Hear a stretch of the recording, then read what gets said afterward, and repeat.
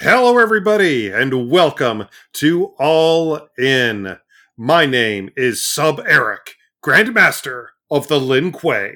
And I am Ace Attorney Seth of Justice. Man, Eric, we knew June was going to be so busy with all these shows and presentations and announcements. It has been absolutely nuts to keep up with. I just wish I had even a little more time for literally anything. I haven't even been able to pick out a Father's Day gift yet.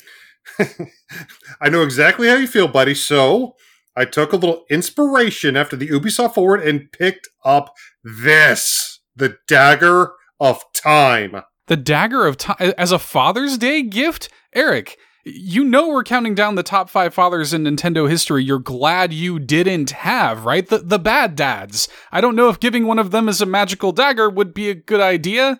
No. The Dagger of Time is legendary for its time manipulation abilities. It can actually take you back to a previous moment in time. I thought it would be a perfect way for us to deal with just everything coming out of this crazy month. That does seem like a good idea. I do like myself some time manipulation. I mean, when I first heard you talk about that, I figured you got it so we could go back to before we played Dordogne, so we could experience it again for the first time. That game is so special, and I can't wait to talk about it today in our indie showcase. Man, I can't either, but honestly, it just made sense for me to go back into the world of Prince of Persia and pick it up anyway. With the Prince going back to his 2D roots next year, and with this being the 20th anniversary of his iconic first reboot, I mean, we just had to do an all-in retrospective this week on the all-time GameCube classic, The Prince of Persia, The Sands of Time. I mean, that being said, I don't know if it could take you all the way back to before we played Dordogne, but there's probably a little bit of juice in there for something. A little juice in there for something? Well, tell you what, let me try. Be careful, it's a very delicate instrument. What just happened? The dagger's gone. I don't know what happened, though.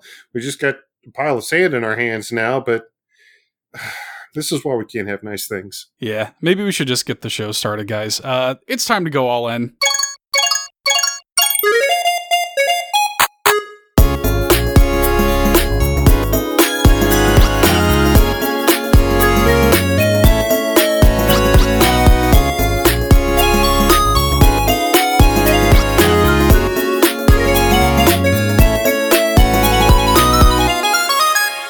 That's right, everybody. We are here in the present, bringing you another episode of All In Nintendo Podcast, the weekly Nintendo variety show, where each and every week no shells left unturned, no point is left unearned. We are happy to be here. Got a fun show lined up for you this week. Got a fun top 5 for Father's Day, kind of closing the loop on our Mother's Day top 5 we did earlier this year. We got a great indie showcase on Dordogne, a game we can't wait to tell you about, and we're doing, of course, a big old retrospective of Prince of Persia: The Sands of Time. So we got a good one lined up, folks. But Eric, before we get into any of that, you know what we have to do first? We absolutely have to thank the massive legends that help put us on each and every week, that help bring... We're like PBS, brought to you by viewers like you. By viewers like you, by patrons like you at patreon.com/allinpodcast. Huge thanks to the friends and supporters who toss a few bones our way over there, especially... gotta send a big thank you and shout out to brand new patron at the 1-Up tier, Nintendo Poetry. A brand new patron joining in at the 1-Up tier. Big thank you. Sent me a very sweet message also that I won't read here. We'll keep that private, but sent a very kind message along with their new patronage, jumping in at the 1-Up tier. Thank you very much, Nintendo Poetry. Shout outs to you. Thank you so much. I'm going to improvise a haiku in your honor. Oh, God. Okay. Let's hear it. Go for it. Nintendo Poet. Oh, how we respect you so. Let's go all in, yo. God. I accept it. I accept it. There you go, Nintendo Poetry. A little Nintendo Poetry, Nintendo IQ. I had to count off the syllables on my hand. Syllables, yeah. What is it? 575? 575, yeah. Yeah, I thought so. Yeah, that's funny. Anyways. He's like, unsubscribe. In any case, thank you, Nintendo Poetry, for jumping into the 1-up tier. But let's thank our Golden Banana and Triforce tier supporters, starting with our Golden Banana tier: Rob Yapel, Third Strongest Mole, Sean, Shano, Baggins, Ashton, Tim A, aka Neoprime33, aka Nintendo Dad number 4, Matt, Shy Guy City Murray, Phelan Ward, Bill Tucker, Marcus O'Neill, Liam D, Bowza, Gamer Jason, and Andrew Wilkins. Thanks so much to our Golden Banana bunch. But moving into our Triforce tier, we need to thank Josh Vaughn, the godfather of Tingle Love Tuesday, John Datfast Cummins of the Retro Logic podcast, as well as the On Topic Retro podcast, the Globetrotting Jet Setting Nintendo Hub and Sparky of the Nintendo Hub right here on YouTube, Adam Caparello of the Retro Groove podcast, as well as the Octorock 1982 YouTube channel, Shy Guy, the other half of our Shy Guy mod squad. Thank you, Shy Guy. Danielina Hosa, Dan and Luma, Solo Something, and the legend himself. The man so perfect you could never remake, reboot, or re-release him. The one, the original, Uncle Randy. They did it in one with Uncle Randy. One. They got it. The untouchable. He's like Back to the Future or The Princess Bride. You could never remake that. That's right. Often duplicated, or wait, was it? Often imitated, never replicated? Is that the phrase? Often imitated, never duplicated. Yeah. That's it. We got it. Yeah, Uncle Randy. We appreciate you. Love you very much, Uncle Randy. Also, you can leave us 5-star reviews. Those are super appreciated as well, that are entirely for free. Apple Podcasts, Podchaser, Audible. You can drop those words for us. I'll read them here at the beginning of the show if you do that. And then on Spotify, you can leave us a 5-star rating as well. Those are very, very much appreciated and very, very free. Thanks to everybody who's done that in the past. And thank you to you listening right now, who will do it in the future. I can guarantee it. I can see into the future, and I can guarantee that you're about to drop those words and leave that review. It's time manipulation powers. Just all over again. Oh my gosh. Well, Eric, what's been going on in your world this week, my friend?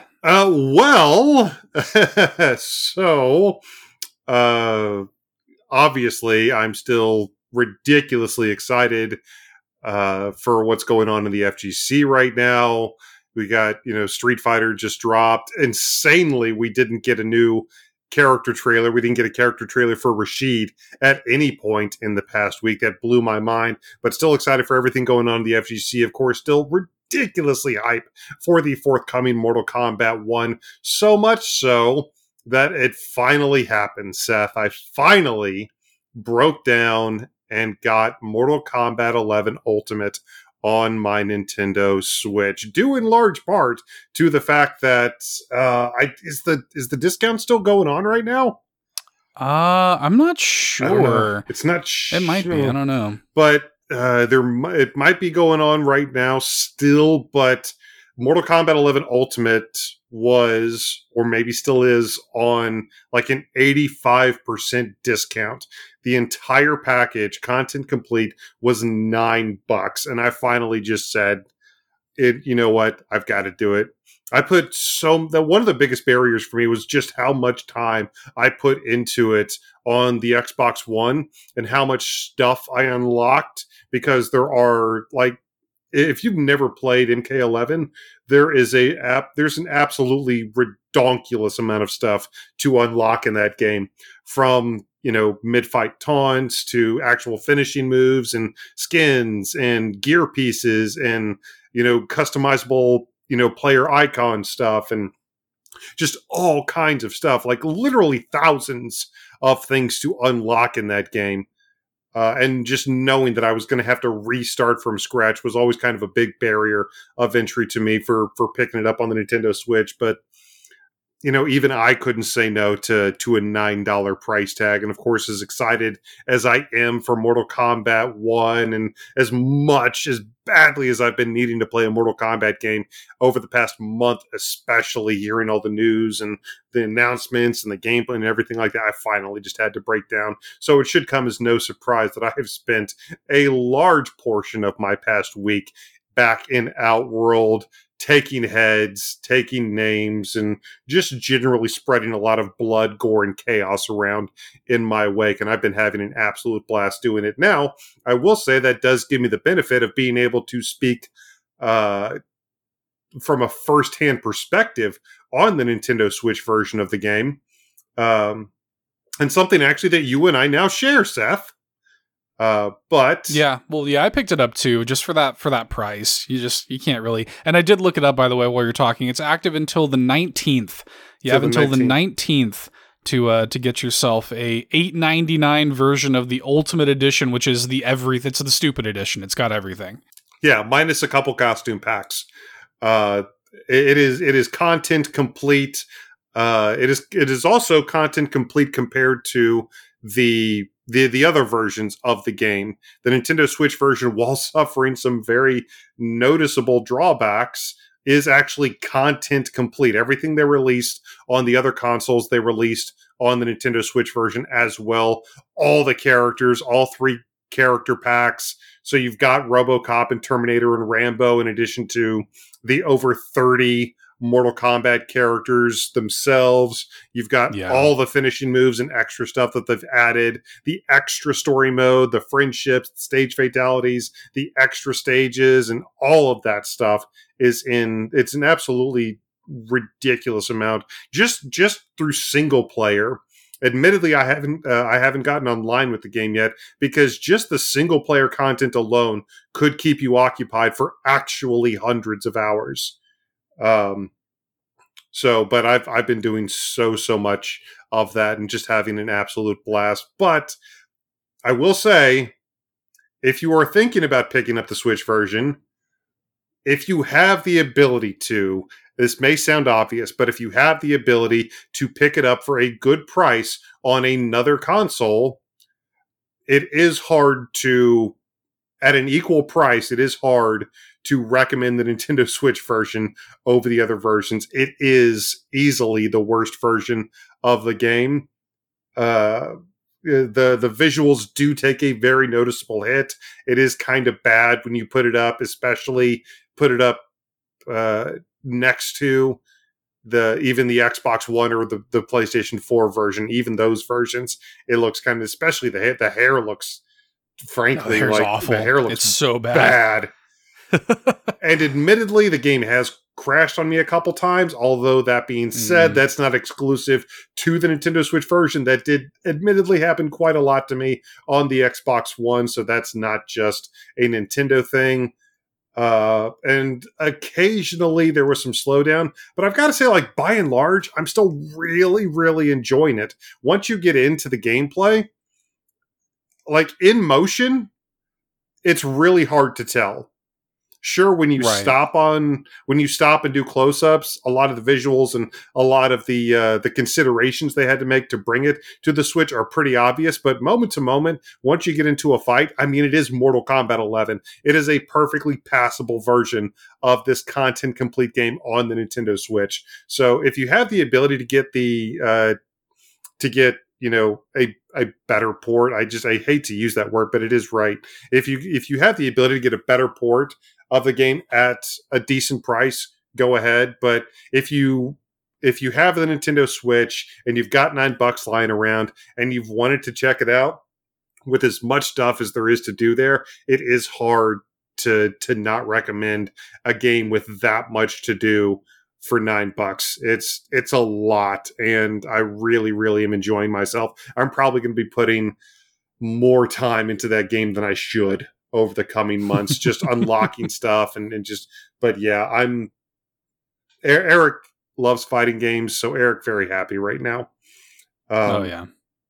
In addition to that, I've been playing a little bit more in Tears of the Kingdom, just running around and cleaning stuff up. The Koroks, of course, are they keep me coming back. But honestly, just running around Hyrule and having some fun is still a blast. So I do enjoy doing that. I played a little bit more. I am trying to get back into Battle Network, Mega Man Battle Network. I started that game like an idiot right before Tears of the Kingdom came out. And of course, it's been sitting on my shelf ever since. But I still really want to play it. I don't want to forget it. So I have gotten back into that. I did also just today finally get in my special reserve games copy of Inscription, which I am really stoked to play at some point in the near future. But I definitely wanted to save this little part for last. I also played the Ghost Trick demo. Good man. Good man. Yes. So we'll talk about it, or we have talked about it during our news roundup live on youtube.com/allinpodcast. But yes, as part of Capcom's showcase, they did drop a demo for the forthcoming Ghost Trick Switch remaster that you all are going to play the demo for and going to buy once it comes out, of course. Aren't they, Seth? I certainly hope so. They should. If you got any sense, you will. It's an excellent game. It's one of my all-time favorites, and I mean, it's $30. It comes out in like 2 weeks at this point. I can't wait. I know you can't, but yeah, mostly Mortal Kombat, some other stuff. But what about you, brother? Well, I mean, what did you think about the demo? Did you play through the whole thing? Did you? Yeah, I played through the whole thing, and it's so unique. One of the things I loved and still love about the DS is all the different unique experiences and all the interesting ways that they were using that console. And it's so obvious from the offset that Ghost Trick is one of those things where the developers just said, we have a unique platform, which means we have a unique opportunity from a gameplay design perspective. So that's what they did. You play as this murdered character who's able to possess other things in the environment, to jump from item to solve puzzles. It's I'm just trying to break it down into a genre. My mind wants to say like point and click adventure, but even that doesn't feel quite right.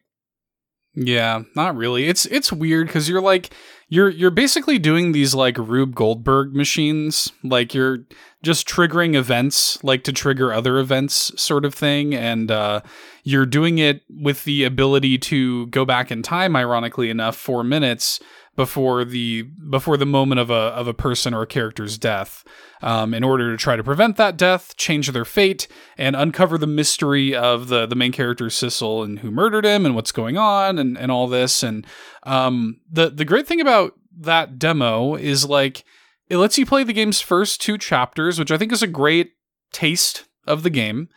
You'll probably get through it in less than an hour, probably like between 45 minutes and an hour, I would say.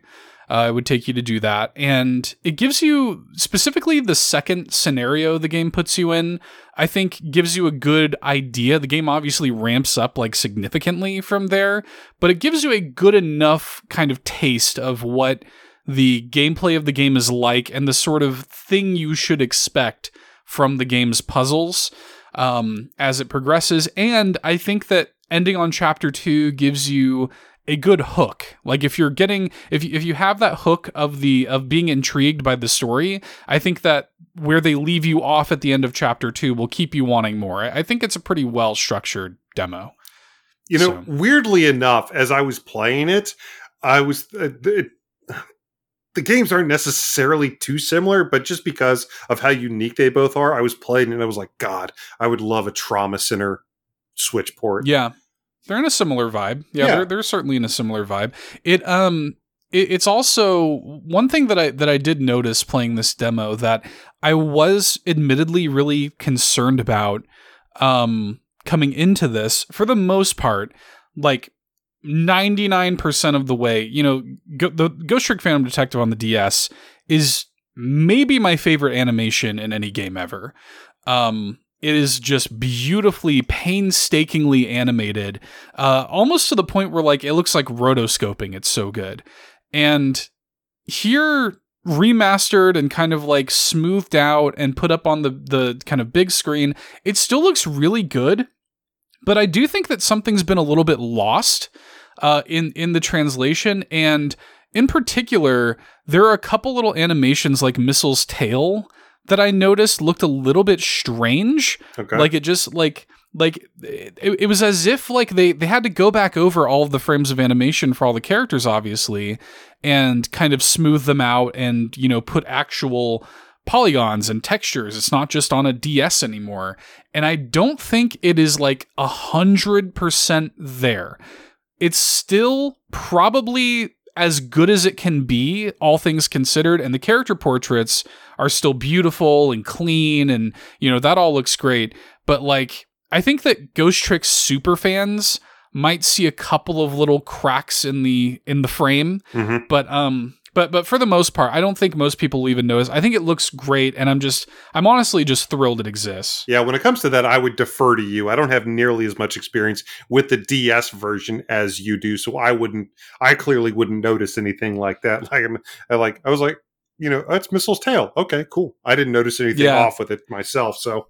Couple just little teeny tiny nitpicks like that. There's a character, a very particular character that doesn't appear in these first 2 chapters, but does appear very soon after, that I'm looking forward to seeing how he's represented in the game, because he in particular is he has like by far the most animation frames of any other character in the game, and he has a lot of like moving parts, and I'm going to be really curious to see like little things like that. And again, these are just, nitpicky details that only the superest of super fans like myself will notice. But I did notice them. Still, I'm happy it exists at all. It's $30, and I can't wait. I can't wait to play through that game again. I'm happy for you that it's coming back. I know how much you love that game, so I know very special. Yeah, I know you are waiting with bated breath for the end of this month. Okay, well, I did play that too, and I'm glad we talked about that. I'm glad you played it as well. I hope everybody listening to this has played it. Well, I mean, I played it just for the sake of, wanting to keep my head, frankly, because I can't be on this show and not having played that. Yeah, you have to at least try it. It's one of those things where like, if you don't buy the game, like if you play the demo and it just doesn't vibe with you, I get it. It's not going to be for everybody. I'm not like, some totalitarian dictator or something saying thou shalt buy Ghost Trick. But, help. But the demo is free. Like if you can't even give me 45 minutes of your time to play the free demo to at least try it, then you know what? Then that is unforgivable. Like that, I will be a stickler about that. At least try it. It's free. All right. Seth's going to slide into your DMs like, do you have 45 minutes to talk about our Lord and Savior Ghost Trick, Detective? Basically, yeah. Anyways, it's really, really good. I hope you all play it, and I hope you all hit me up in the Discord and let me know what you think, positive or negative. Like, I want to talk about Ghost Trick. It's an all timer for me. Nice. In any case, I'm still playing some Tears of the Kingdom. I'm popping in there like once a day, tracking down my last few shrines. Yep. Sort of just messing around in there. I still play Annalyn every day. Also, yes, that game still just came out also for European regions and New Zealand regions and Australian regions. So hopefully y'all can go ahead and get in on it too. It's great. I love going in there and just, doing a run or two and then, calling it a day with my morning coffee. I played a bunch of demos this week also. I played the demo for Paleo Pines, which big thanks to our friends at Modus Games for sending that code along. The demo is going to be part of Steam Next Fest, which begins next week. And we got early access to the demo. It was the Steam version of the game, but the game's coming out on September 26th for Nintendo Switch as well. So I put a video up on the channel, and typically when I do a video, when I sit down to record like a gameplay video, I usually go for maybe 45 minutes, an hour. Try not to spoil too much of the game. Try to just kind of give you a taste of what the game is like and showcase it a little bit. But for this one, I looked over at my OBS window and I'd been going for 2 hours. Like the time melted away. I couldn't believe how much I enjoyed myself. Like, the game itself is kind of basic, and it's sort of like, it's nothing like insane. It's not like a Stardew Valley. You don't have like all these different relationships or whatever, but it is just so like wholesome and cute and like good-hearted that like I felt myself just like wanting to spend time in its world.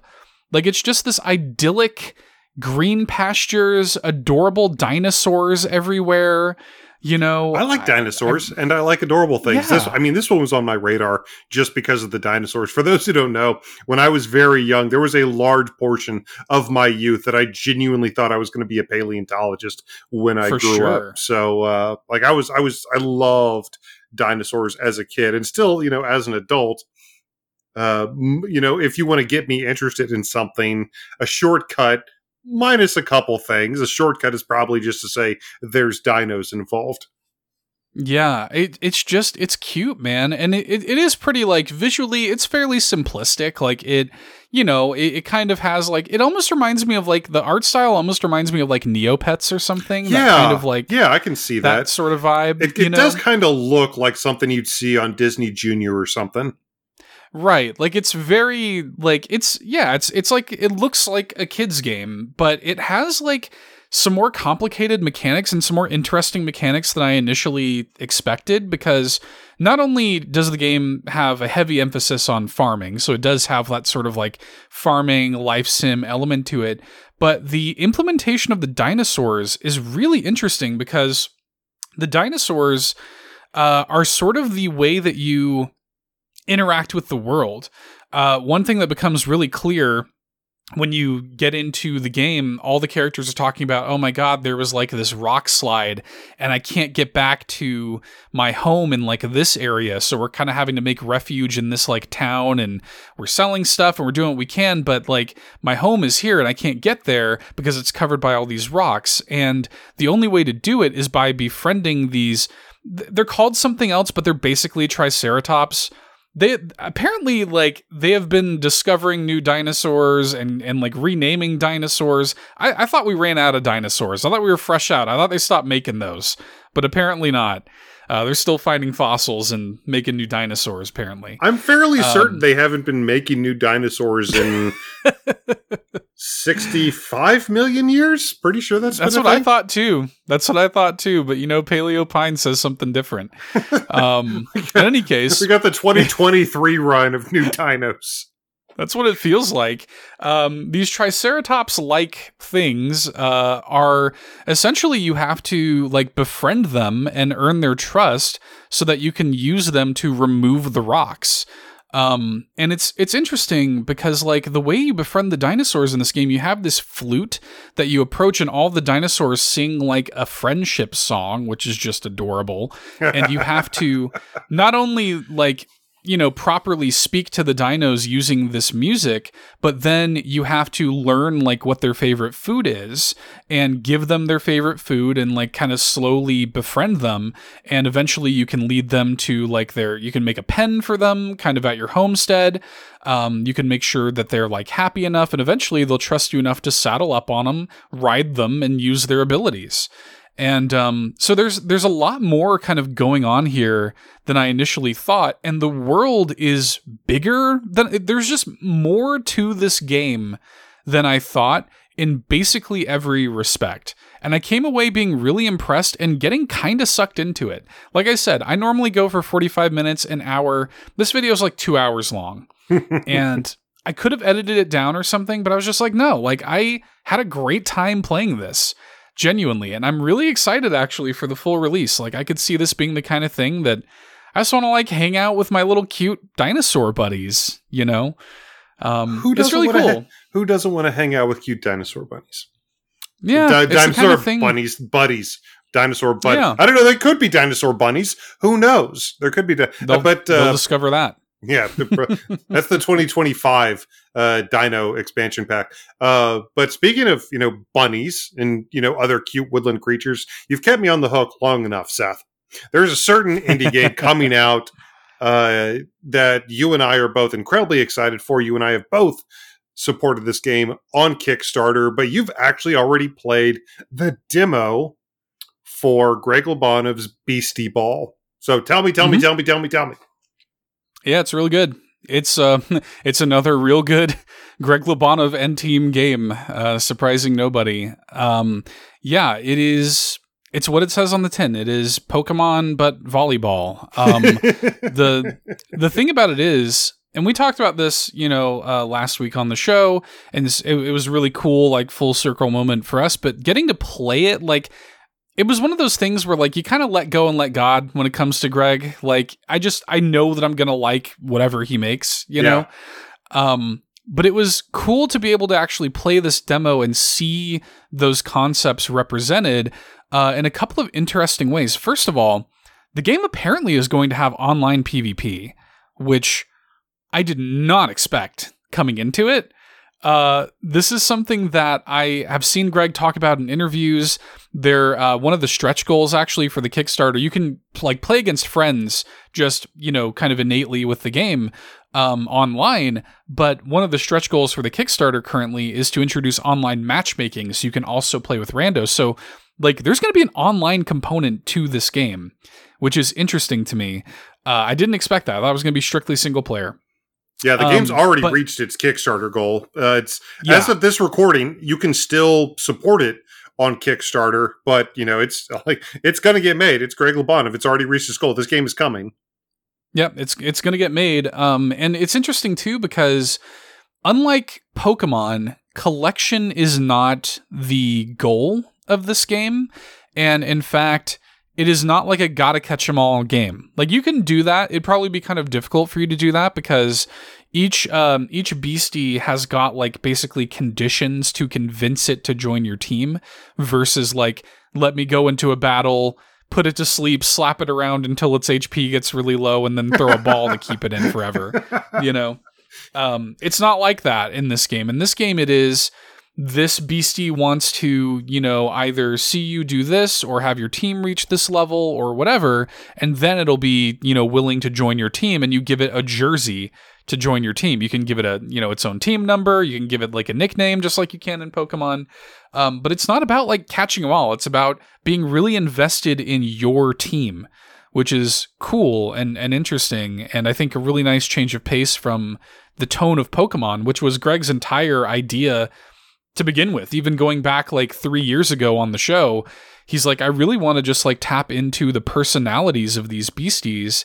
And to that end, one of the interesting things is like when you're actually in the game and you're doing the volleyball combat, the beasties will get to know each other, and they'll eventually build like relationships and friendships, and they'll get specific moves like Chrono Trigger style that can accentuate their friendships, and some beasties are better at certain things than others. And it's like, it's really interesting. They've made like a really unique and cool turn-based RPG with volleyball kind of at the center of it, of all things. And it also sort of reminds me a little bit of Dodgeball Academia. The way that like this entire world is kind of centered around Beastie Ball. And the plot is too, like the whole plot is like your mentor is this like kind of, you know, too old for this, you know, coach or whatever. And, getting too old for this stuff. Yeah, exactly. And you sort of like take the reins of the Beastie Ball League away from him. And much like in Pokemon, now you have to go through the entire open world. It is an open world game. And you go through the open world and challenge the other, you know, pro league champions and get sponsorships rather than gym badges, you know, that sort of thing. But they're also working in something akin to Chicory, where one of the things about Chicory is like every chapter is sort of broken up by a new ability that you get with the brush. This seems to be doing the same thing, because when I got to the first town, which is it's called Rutile Town, and I that got sounds there, like a Pokemon name. Totally. Oh, yeah, and Linerain is going full Pokemon with the music. Like it is so. Nice. It is Linerain does Pokemon, like absolutely. I'm there. It's great. Like it's great stuff already. But you're talking to the characters and they're like, oh man, like if only we could jump, we could like get over this barrier and everything. And so I thought it was just kind of a tongue-in-cheek, like, oh, I get it, because you don't jump in Pokemon games, really. I get that's funny, whatever. But then after I did the first battle and the game sort of like let you loose, your character just learns the ability to jump. Like, okay, you know, and then all of a sudden it just adds this entire new like dimension to the traversal. Now, the demo doesn't let you go very far, like at all. Yeah. There's not a whole lot you can do. It's very, very early, but like just the notion of like taking those kind of like, not tropes, but those typical trappings of Pokemon and sort of like removing the shackles of that. I can't wait to see the way the game further does that as you progress. So it's great, man. There's a video up on the channel of me playing it. I can't wait for the full release. We got to have Greg back on the show. Absolutely. To talk about it. It's really good. There's no Nintendo Switch version confirmed at the moment, but I mean, come on. It's gonna come to Switch. Chicory's on the Switch, Wander Song's on the Switch. Yeah. It's like it's coming to Switch, guys. Like, yeah, and also I want to say too, because I right. Well, I want to say too, for clarification, Greg did say like currently it's only confirmed for PC, but if you back the game and then they wind up saying, hey, it is going to come to Switch, you can get a Switch code, like instead of a PC code when the game's ready to come out.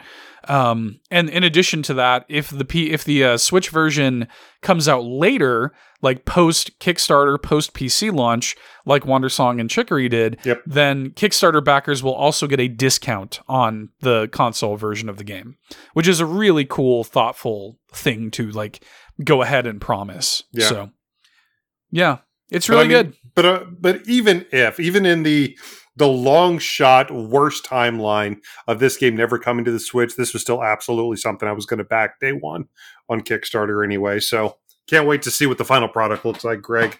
Yes, it's really, really good. Excited to play the full thing, but the last thing that I will shout out is a game that just came out this week called Fall of Porcupine, which huge thanks to the publisher in that case as well, who passed along a code so that we could check it out. There's a video on the YouTube channel of me playing the first like hour and 15 minutes of the game as well, and this is effectively this is very Night in the Woods inspired. Like very Night in the Woods inspired. It did like kind of seem that way, yeah. You can tell right away that it's night. It is like it's autumn in this kind of like sleepy town. You play as a pigeon named Finley. It's a town full of like anthropomorphic animals. It is very, very Night in the Woods. There's also something darker kind of going on, you know, bubbling under the surface. But the big sort of hook of this game, like from a narrative perspective that really does separate it from that, is that, you know, in Night in the Woods, you're like a listless, you know, college dropout trying to find her way in the world. Finley's a doctor, and Finley works at the local hospital, and you have to like be a doctor. You have to, you know, work with the staff, and you have like a head doctor who's kind of like this disciplinary figure and mentor to you. You have to tend to patients and do these little like mini games to help your patients out. When the game opens up, there's like an accident that happened that put your character out of commission for a few days, and it becomes clear that like he has some sort of, you know, depression as a result of it. He's kind of like, he just moved to Porcupine, so he's kind of like trying to find his way in this new world and stuff and making new friends. The game is clearly like going somewhere and has like an interesting commentary and is kind of dealing with like human issues in the way that Night in the Woods did. So I'm really interested to see where the game goes. I will say, this is a very Seth complaint. You know I'm a stickler for this. There's some typos in the are there really? in the dialogue. Okay. Yeah. There was a couple moments there where there were a couple typos in the dialogue, like have a nice day, you know, stuff like that. Maybe the character just wanted you to have a nice day. Yeah. It's the kind of thing that like really annoys me, but doesn't annoy, you know, most people. Most people won't care. But for me, I'm like, somebody really should just hire me to be a copy editor on a game. Cause like that stuff bothers me. But, in any case, the vibes are right. The music's great. The art is beautiful. The game looks gorgeous. It runs well on Switch. I'm looking forward to kind of like seeing where it goes. There's also a free prologue demo on the Switch that you can play. Again, very much taking a page out of Night in the Woods' book. Night in the Woods did a very similar thing. So, you know, like again, the game has like worn its inspirations on its sleeve, but the doctor angle, I think, really is giving it a unique flavor, and it's really cool. It's also on a launch window discount until July 6th. You can get it for $16.99 as opposed to $19.99. Yeah, it's normally $20, but right now you can get it for $17. Yeah. But yeah, I'm looking forward to checking it out myself. Like I said, it very much seemed like it was Night in the Woods inspired, but I remember seeing, like, we saw it somewhere at a Wholesome or an Indie World or something like that, and it looked really cool, so I was interested to check it out myself. And now we have the opportunity because it's out. Yay. Yeah, it's out. Yay. Thanks again to the publisher for letting us play it and check it out. Looking forward to playing more. You get to be a pigeon doctor. Enough said. You get to enough said. Fair enough. But let us know what you guys are up to this week. Reach out to us on Facebook and Twitter. Join the conversation over in Discord. We would love to hear what you guys have been up to the past week. But Seth, this weekend is Father's Day. And it is. A lot of fathers feel like they get forgotten. Mother's Day is lauded as this, this big thing, but Father's Day, I think a lot of people feel gets treated with a lot less significance, but not here at all in. Not here at all in. However, we started something this past Mother's Day that we are finishing today. Yeah, we did. We for Mother's Day this year, we said, let's take a different approach. Let's actually make, everybody appreciate their mothers, perhaps, by by talking about the mothers in Nintendo history that you're glad you don't have. Like, thank God you don't have these mothers, right? Definitely go back and check that list out. Yeah, definitely, because this is a full circle moment for us. This week in the top 5, we're talking about the top 5 Nintendo dads that you're glad you don't have. All right, Eric, the top 5 bad Nintendo dads that you are glad that you don't have. What are the rules? Well, for this, we are talking about biological and maybe even some adoptive fathers in Nintendo history, as long as you are specifically designated as the father of another character. But we are specifically talking about familial relationships. So just because you happen to be a biological father in a game and you do bad things doesn't necessarily make you a bad dad. We think Bowser's a great dad, actually. Oh, yeah. He may be the villain, but from a paternal standpoint, I mean, he's a single dad. He's out here grinding away, trying to build a future for the next generation, even though the jury's out on the actual biological husbandry of the Koopalings. He's still their father figure, so he's got like 8 young ones back home that he's trying to provide. Bowser's a great dad. Not a good guy, but a great dad. So that's what we're talking about. We're talking about characters that are actually bad fathers. These are the dads that you are glad you don't have.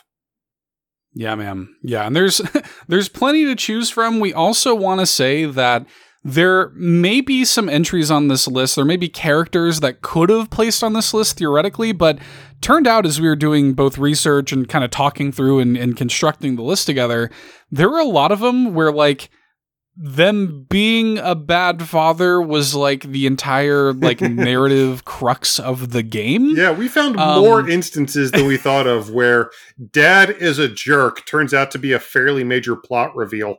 Right, like an actual like big time spoiler, and so there are some you might hear some significant omissions on the list because of that. We'll touch on some of those in the honorable mentions, but I just wanted to let you guys know that yes, there are some that had to be off the list so that we didn't just like come out and straight up spoil entire games in a top 5. I'll drop a few of those in the spoiler zone on Discord this weekend. There you go. Yeah, and we can certainly talk about that in the spoiler zone. But Eric, let's get into it, man. What's our number 5? Our number 5 is the titular god of the underworld from Supergiant's magnum opus, at least to date, Hades. We're talking about the man himself, Hades. From Hades. Hades from Hades, yeah. And he's at number 5 because honestly, this isn't just recency bias, maybe more so than any parental figure in video game history. the good parent, bad parent argument with Hades is incredibly interesting. If you've played the game, you know what we're talking about, but it certainly cannot be denied that Hades does exhibit a lot of real toxic masculinity, a lot of just objectively bad stuff going on. You could argue he's doing the best he can as a single parent and all that, but yeah, at the end of the day, he also kills his own son quite often, which we couldn't really get past. That's the thing, man. Like the thing about, yeah, I understand, he's doing what he can. He's trying to protect Zagreus ultimately and this, that, and the other. You could even, I've heard the argument like, well, look at his upbringing. Like, look at how his brothers, treat him and stuff like this. And like, I get it. I get the whole messed up, family tree. I understand why he became a jerk, even like why he continues to act like a jerk. Mm-hmm. Doesn't excuse him being a jerk, though. And, some of the belittlement and, like, the emotional, abuse that he puts onto Zagreus, even besides from the, the obvious fact that he is, like, the game's boss, and you will literally die at his hands, probably multiple times when you're playing the game. Yeah, I mean, like, he's still, he doesn't get, like, high on the list, but he still does just need to be on the list. Yeah, some later game reveals and some of the stuff that happens later on throughout the narrative certainly keep him from being higher on the list. But, I mean, ultimately, Hades was a game where the father-son relationship was really the beating heart, the disemboweled beating heart of the game, but the beating heart of the game nonetheless. And the performances of the characters certainly drive a lot of the emotion and the impact of what's going on, and especially the performances of Zagreus and Hades were just so wonderfully done. Like, you could feel the polite disdain for each other.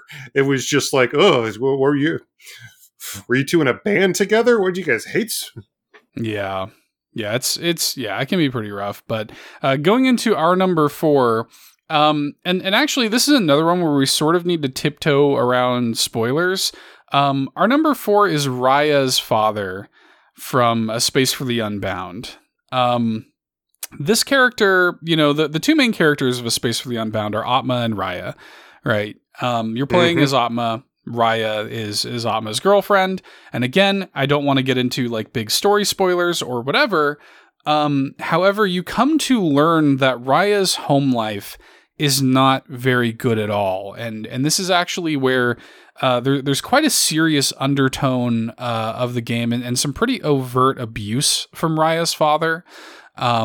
Physical even abuse from Raya's father that really kind of like influences the person that Raya becomes and really sort of like kicks off the events of the game in many ways. Yeah, so a lot of what we're going to be talking about today is kind of fun. All the games we're talking about have very fantastical elements to them, and a lot of the characters we're going to be talking about are very larger than life. I think our number 5 is a perfect example of that. But when it comes to Raya's dad, as fantastical as A Space for the Unbound can get, there's just something viscerally grounded and real world about the piece of garbage that he is and what he does. I mean, both physically, but yes, also psychologically to his daughter.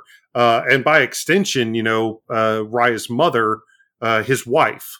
It's just, it makes for a home life that I genuinely couldn't imagine. Thankfully, things didn't get worse, but objectively, he is a human piece of filth and absolutely deserves a spot on this list. Yeah, and there are other examples of like, actual abusive, fathers in video games and even in Nintendo's history. There's a moment in Earthbound where Picky and Pokey's dad beats them, and that sort of is like they actually like kind of translated it out in the American version of the game, probably justifiably so. But like, yeah, when it came to that sort of character, I think that Raya's father sort of takes the cake. Yeah. And it, just so happens that it's presented in one of the best indie games of the year as well. So that also certainly helps the portrayal. But going into our number 3, we're kind of treating this as a full circle moment with us, with us starting this list in earnest on Mother's Day. And there was an entry that we put on our list for Mother's Day that, I mean, if we're going to put the mom on, we got to put the dad on. Our number 3 is Cody from It Takes Two. Yep. Same reasons too, by the way. Same reason. Just go back and listen to our Mother's Day list, take everything we said about May, and just put it right here Copy, paste. For Cody. Copy, paste for Cody. But the Cliff's Notes version, the TLDR, is that Cody and May's, it's not just a one-sided thing as it was with Raya's father being incredibly abusive. It is, May and Cody have this incredibly toxic relationship and frankly probably shouldn't be together anymore. The problem is their young daughter just keeps getting caught in the middle of it, and it's traumatizing her and tearing her apart. And just taking all of that real world aspect out of it, even some of the things that they wind up doing once they are transformed into their doll versions for this game. There's a couple things that happen in this game that are A, unforgivable, and B, kind of traumatizing to the player in their own right. Yeah, for sure. I mean, we've talked. You can watch our entire playthrough on YouTube. That's true. It Takes Two. That's true. We did a 2-part full playthrough of It Takes Two. On the YouTube channel November, I think, of last year when the game came out on the Switch. Super fun. Had a great time. It's a great game. It's the best co-op game ever made. It's fantastic. However, May and Cody are awful and they're completely irredeemable in my eyes. There's a particular moment in It Takes Two, and from that moment on, I hated them and will hate them forevermore. And very deserving of his placement on this list. Yeah, very clearly staked their claim to this list. They so often, it is morbidly refreshing to see characters, because so often in video games, we see characters presented with a choice that goes right up to the line of no return, and characters exhibit their virtue and they realize the error of their ways and they come back from the precipice of going too far. Cody and May didn't even see the line. They didn't even realize it was there. It was just like, and so they are full gone. They honestly, CPS probably should be called. Yeah. Agreed. But going into our number 2, this is also another, quite literally larger than life figure. I should have mentioned earlier that I finally got my copy of We Love Katamari. Yeah. Because it feeds into our number 2, who is Papa, the High King, the original King of all Cosmos from We Love Katamari.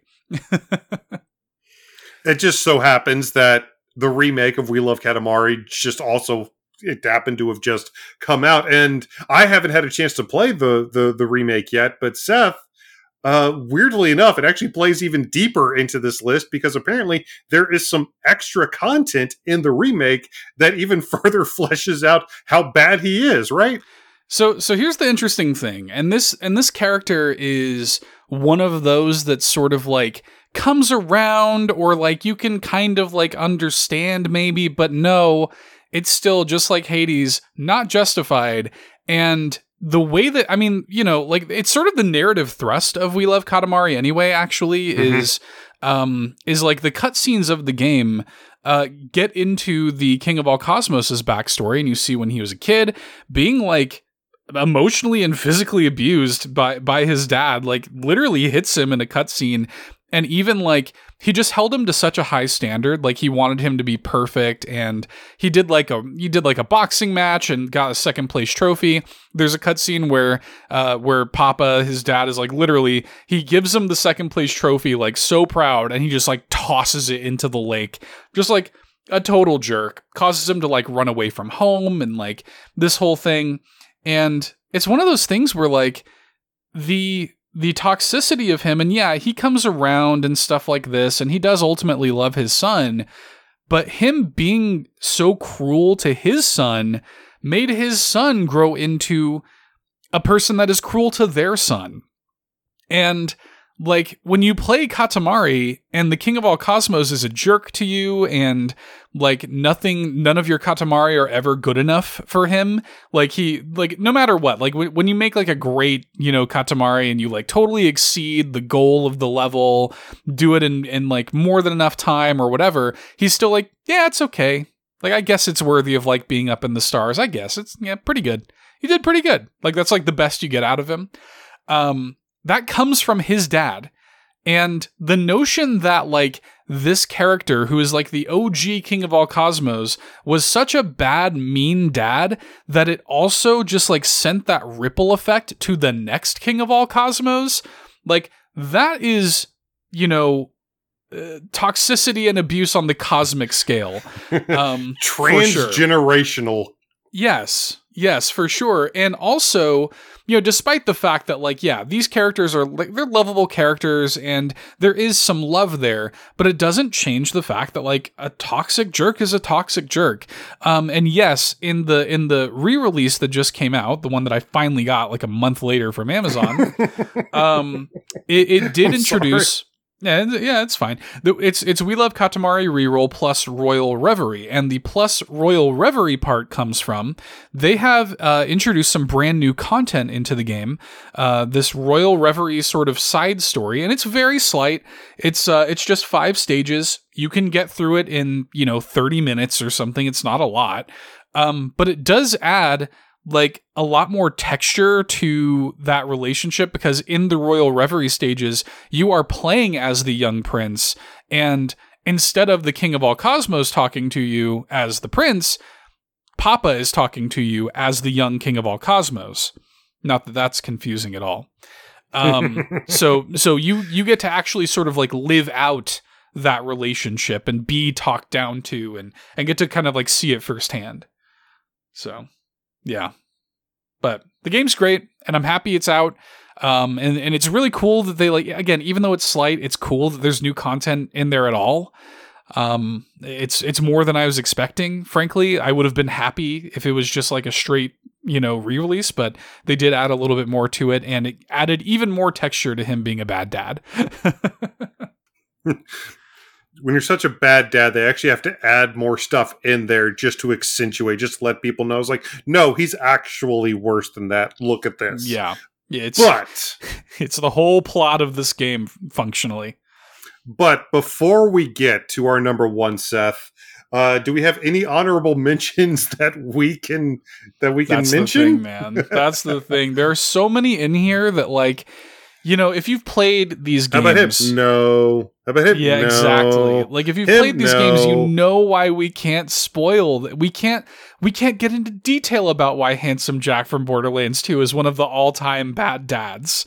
Right? Like, yeah, there's a couple that we can talk about. Dracula from the Castlevania series very nearly made our list. Of course, Alucard very famously is a recurring character throughout the series. Premiered in Castlevania 3, Dracula's Curse, on the NES, and has made probably more appearances on Nintendo consoles than you remember. Aria of Sorrow, Dawn of Sorrow, and several others. But, kind of most famously, Symphony of the Night is Alucard's big, grand coming out adventure, and because that's not on the Nintendo Switch, it did severely affect our ability to add Dracula to this list. And similarly, there are a couple terrible fathers from the history of fighting games. I mean, fighting games are, you could practically throw a dart at a board when it comes to fighting game characters and probably land on a bad father.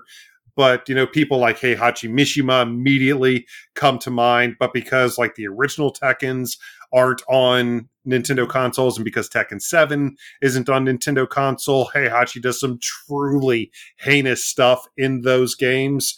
But because those aren't part of Nintendo canon, it severely hampered our ability to put Heihachi on this list. But he's absolutely worth mentioning. Similarly, like Shao Kahn and some other Mortal Kombat characters. I mean, I even talked about, Sindel was actually on our worst mothers list. Right. So, right. But but just wanted to definitely throw those out there because they are certainly worth mentioning, even if their appearances in Nintendo games didn't quite live up to the level of some of the all-time pieces of garbage that we've talked about here today already. Mm-hmm. Yeah. Also, like Final Fantasy X is on Switch, and Jecht is a bad dad, for sure. That actually, that's something that resonated with me a lot when I played that game. I don't have a great relationship with my biological father. My stepdad's amazing, and he's great. But like the relationship that Tidus and Jecht have really hit a chord with me when I was a teenager, and it has a lot to do with why I love that game so much. So. Definitely shout outs to that. But then there are other ones, Booker from Bioshock Infinite. That's a spoiler. Manfred von Karma from Ace Attorney.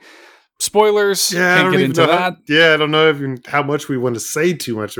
But yeah. But like I said, we'll talk about a few of these more in the spoiler zone on the Discord. However,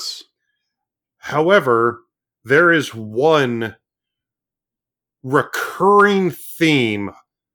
One terrible running joke almost that we just kind of have to finally rip the Band-Aid off and talk about when it comes to our number one. Isn't that right, Seth? Yeah, so when it comes to our number one, and this is another full circle moment from the Mother's Day top 5.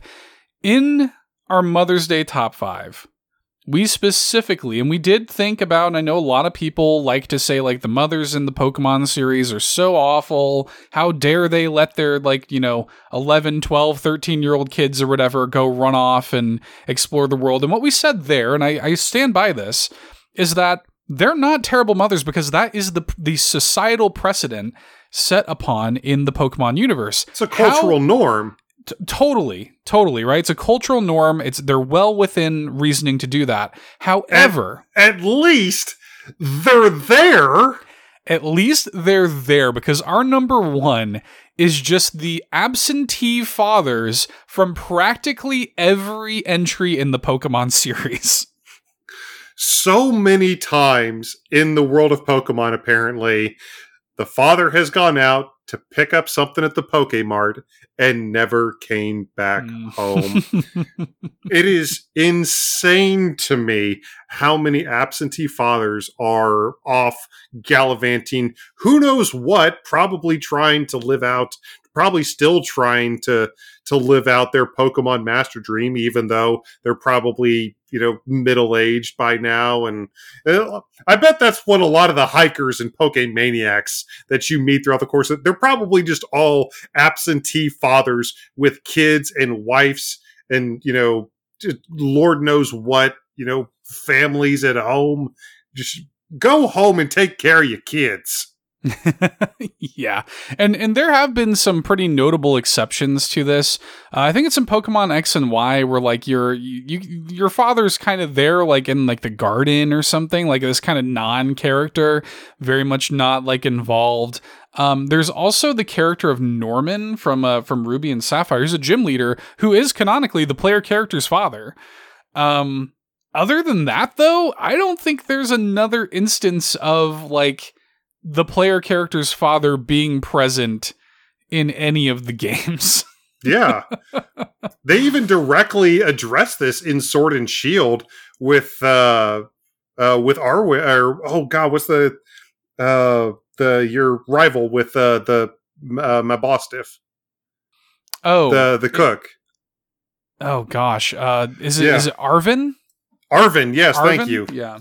I was thinking Arwen, like Lord of the Rings or something. No, but Arven, who's canonically related to the professor, Professor Turo or Professor Sada. But for the cases of this, Professor Turo, another absentee father off doing research, completely neglecting his parental duties. So just absentee fathers. You could also argue that that's a cultural norm for the Pokemon world, but that's one that we're going to put our foot down on. Yeah. Yeah, I mean, like, they're just not there. Now, in Pokemon XD Gale of Darkness, they do say that the player's father has passed away.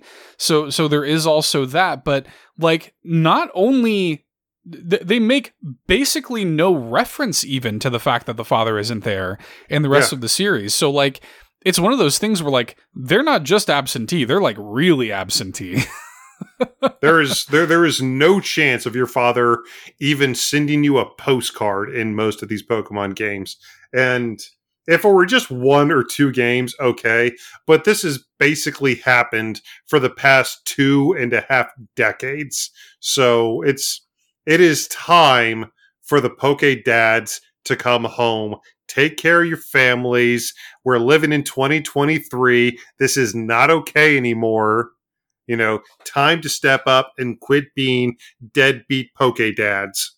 Yeah, I mean, like, if they're off, like, working or whatever, like, they don't even say that. No, they don't. They never reference that. We have no frame of reference for what's going on. They never. So we can only ascertain, like, especially, a lot of these games, you're just moving into town. Right. Yeah, so like, where are they? Honestly, like, and it's not even like Nessa's dad in Earthbound, for example, where like, yeah, he's not there, but like, he is working, and you can talk to him on the phone. And he sends you money. Phone. Yeah, exactly. Yeah, like, he's at least there. He's a pretty decent dad within the world of video games, but just in the Pokemon franchise, it's like parental relations. It's like patriarchal don't even exist. Right. Yeah. Yeah, man. I don't know. It's wild. So, I mean, that kind of had to be our number one, and it continues, man. The cycle continues still to this day. Yeah. For continuing for 2.5 decades, we're putting our foot, enough is enough. Give the Poke protagonists a father figure, for heaven's sakes. That's not, yeah, you could argue that their father figure was like the professor for most of the series, but like, give him an actual dad, my lord. Yeah, and there's all the fan theories of like Professor Oak is actually the but that's not canon, and you all know that. But we've grinded Pokemon's gears for long enough. Let us recount our list of the dads in Nintendo history that you're glad you didn't have. Our number 5, Hades. Yes, our number 4 was Raya's father from A Space for the Unbound. Our number 3, coming full circle from our Mother's Day list, Cody from It Takes Two. Our number 2 from We Love Katamari, the original king of all cosmos, Papa. And number 1, just the vast majority of the fathers from the Pokemon world. Yeah. Just most of them. Bad dads. Y'all are deadbeats. Y'all are deadbeats. You're bad dads. But happy Father's Day to the good dads out there. We have plenty of great dads in our community.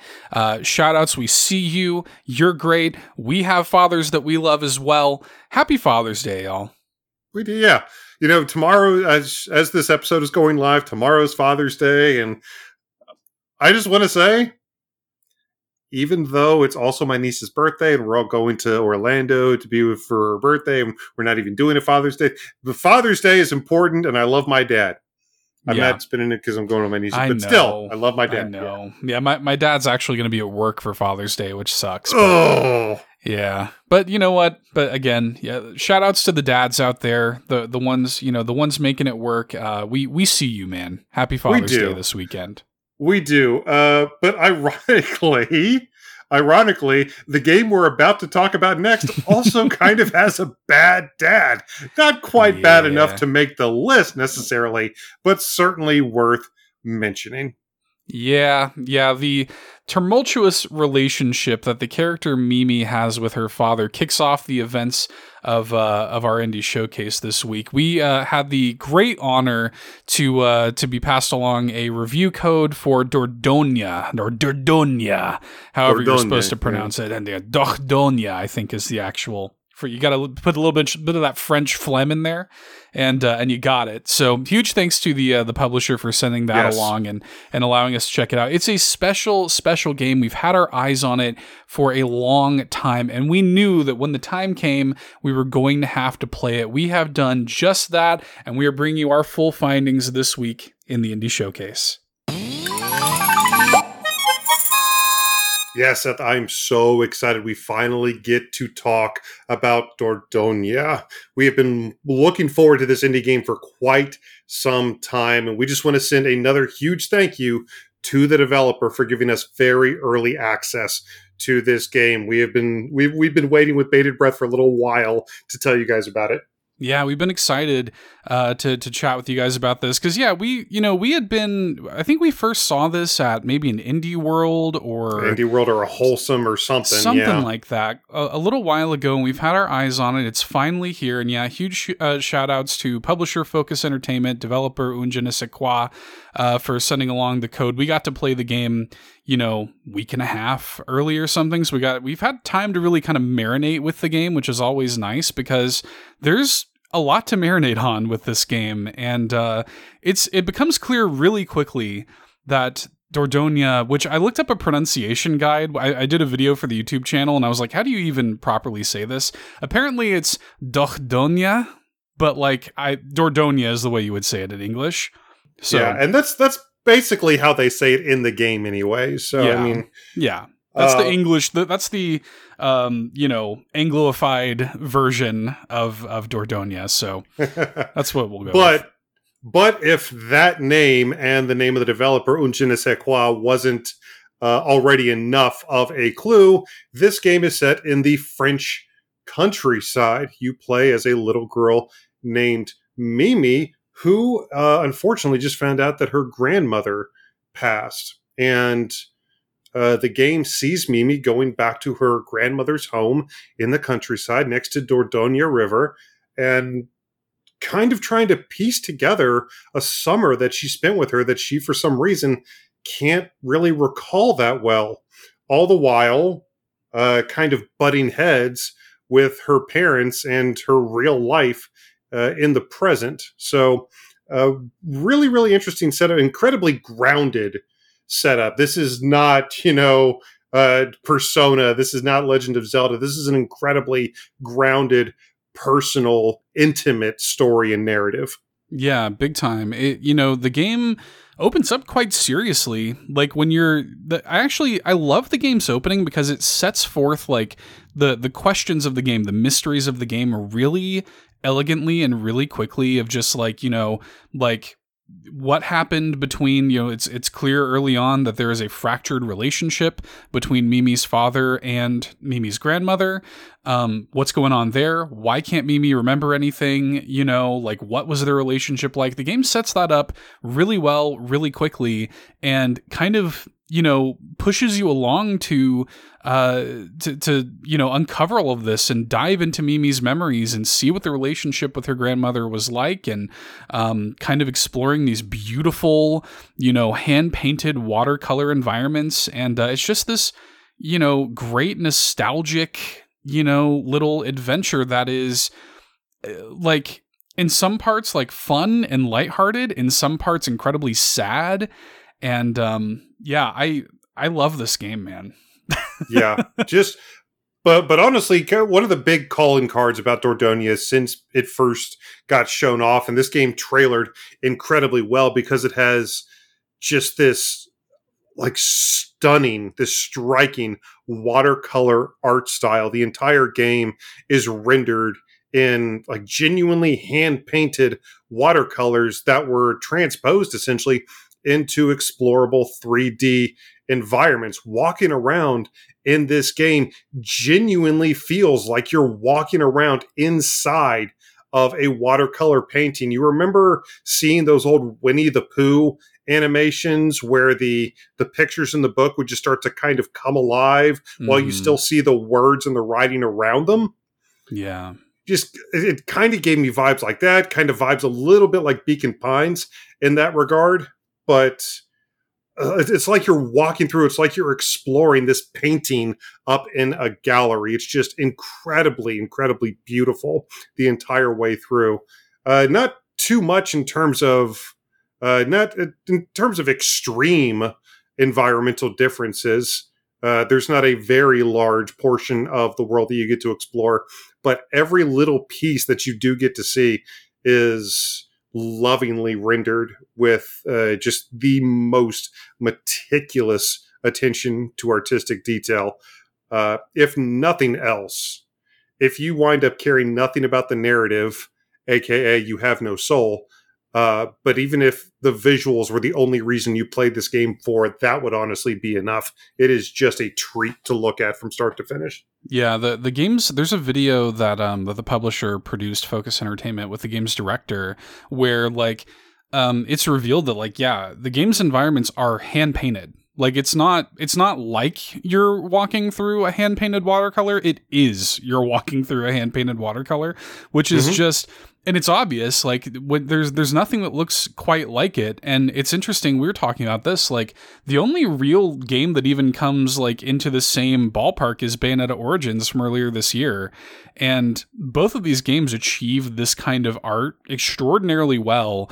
And it's also the kind of thing too where coming into the game and watching like the early trailers and stuff, I felt like I had a pretty decent idea of what the game was going to be. Specifically, I was like, oh, this looks like Attack of the Friday Monsters, Boku no Natsuyasumi, like Shin-Chan. Like it looks like a Kazuyabi sort of thing, and it kind of is, but not really at the same time, because like a lot of the moment-to-moment gameplay are these, it's daily vignettes like those games are, but a lot of it is about just kind of quiet, walking from one place to another, gathering little collectibles, filling out a scrapbook, like little tiny things. I love that, yeah. I love it. I love it so much. So you get to, the game starts as adult Mimi getting to the home, and the gameplay, just to put it in terms that we can, readily explain the game as, the game is effectively a point and click adventure. And once you kind of figure out the little rudimentary puzzle for how to get in your grandmother's house, you wind up finding something that triggers one of Mimi's suppressed memories. Being back here starts to trigger the memories of the events that took place.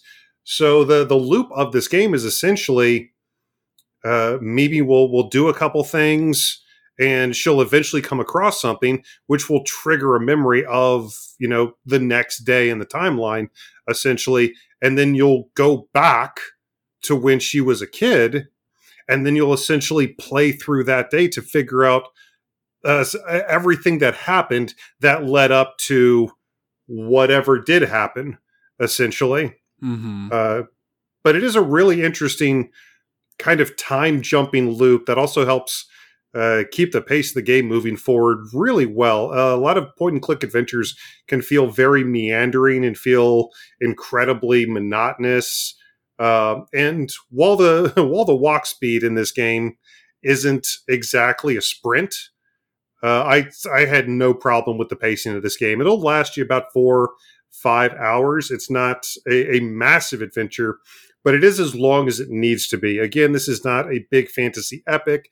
This is a very intimate narrative that takes exactly as long as it needs to tell the story it needs to. And the gameplay, very crucially, more often than not, services that narrative and strengthens the narrative, as opposed to just being, just kind of random things that you have to do in order to get from point A to point B a lot of the time. But you do get a lot of variety in just these few hours. It's not just a bunch of, pick this item out of the menu to unlock the door, make sure to look behind every nook and cranny so you can find a key, so you can solve all the puzzles in the Spencer Mansion kind of thing. No. It's not really like that. It's a lot more explorative, and it's a lot more, again, just grounded, I feel like. But when it comes to the gameplay, my favorite thing about it by far is the fact that And this is an aspect that actually reminds me, another kind of weird deep cut reference and weird deep cut comparison. I told you this, that actually reminds me a little bit of Zack and Wiki. Mm-hmm. Yeah.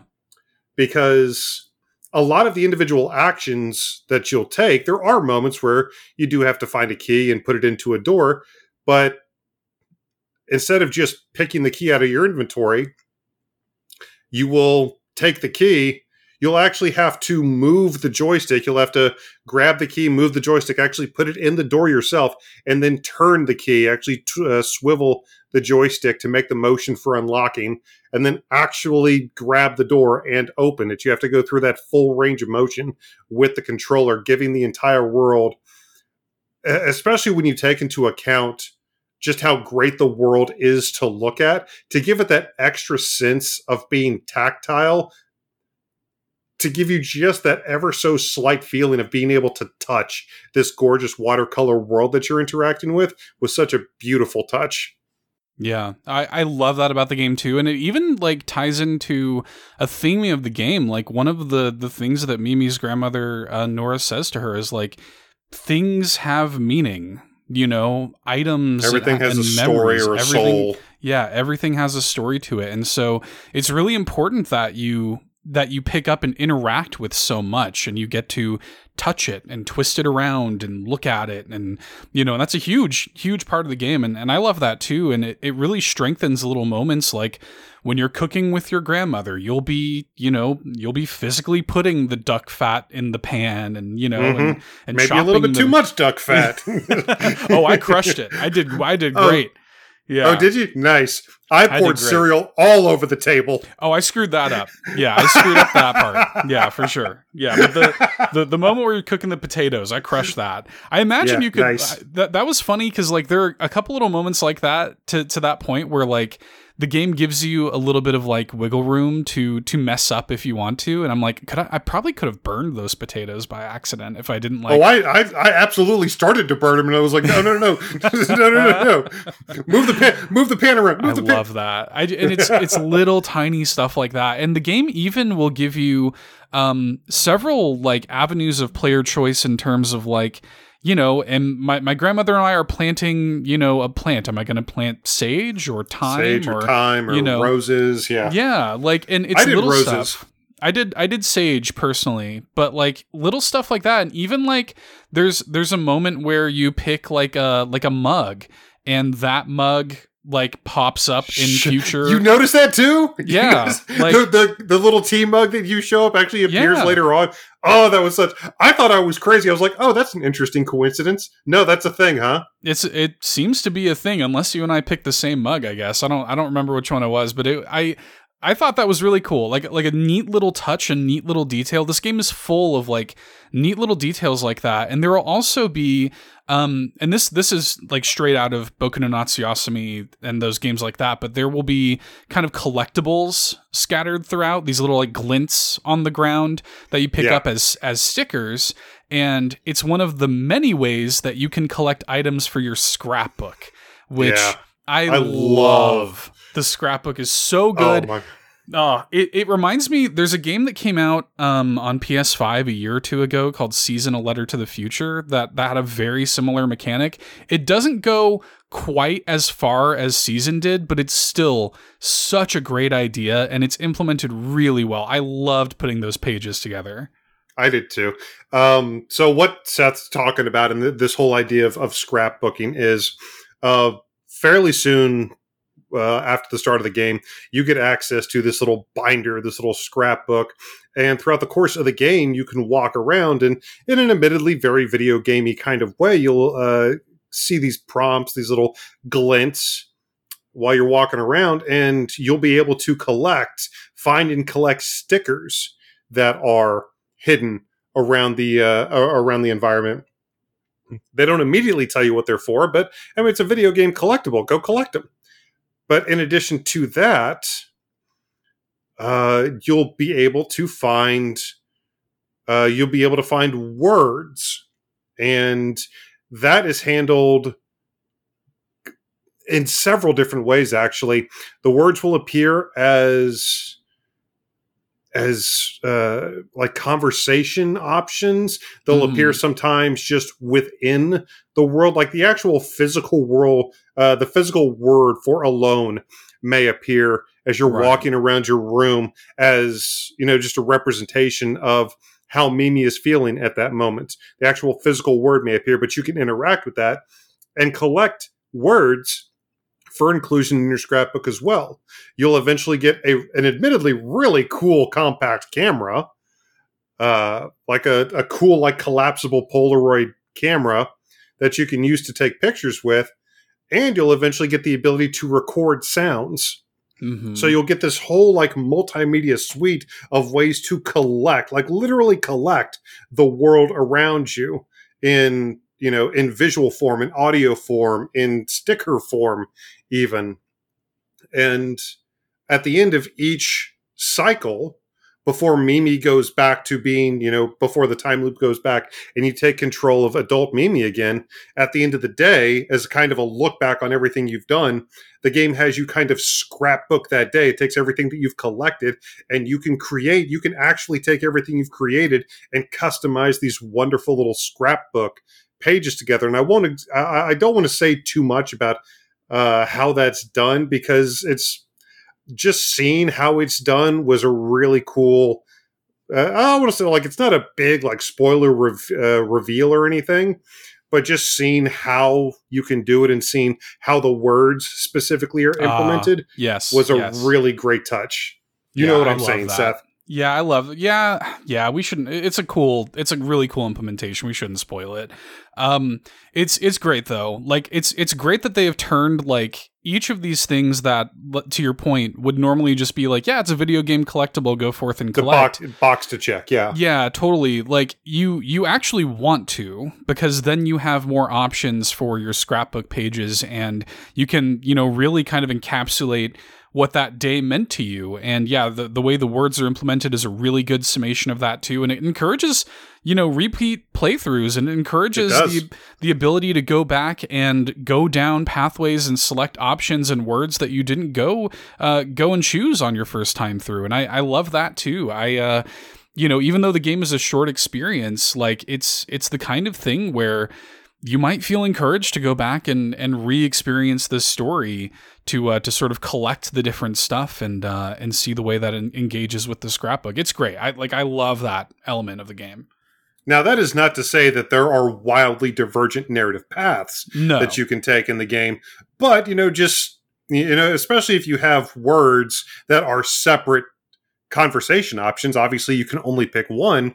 So it was interesting to me to like, how would the interaction go had I chosen that, and how could I have potentially used that other word in the scrapbook?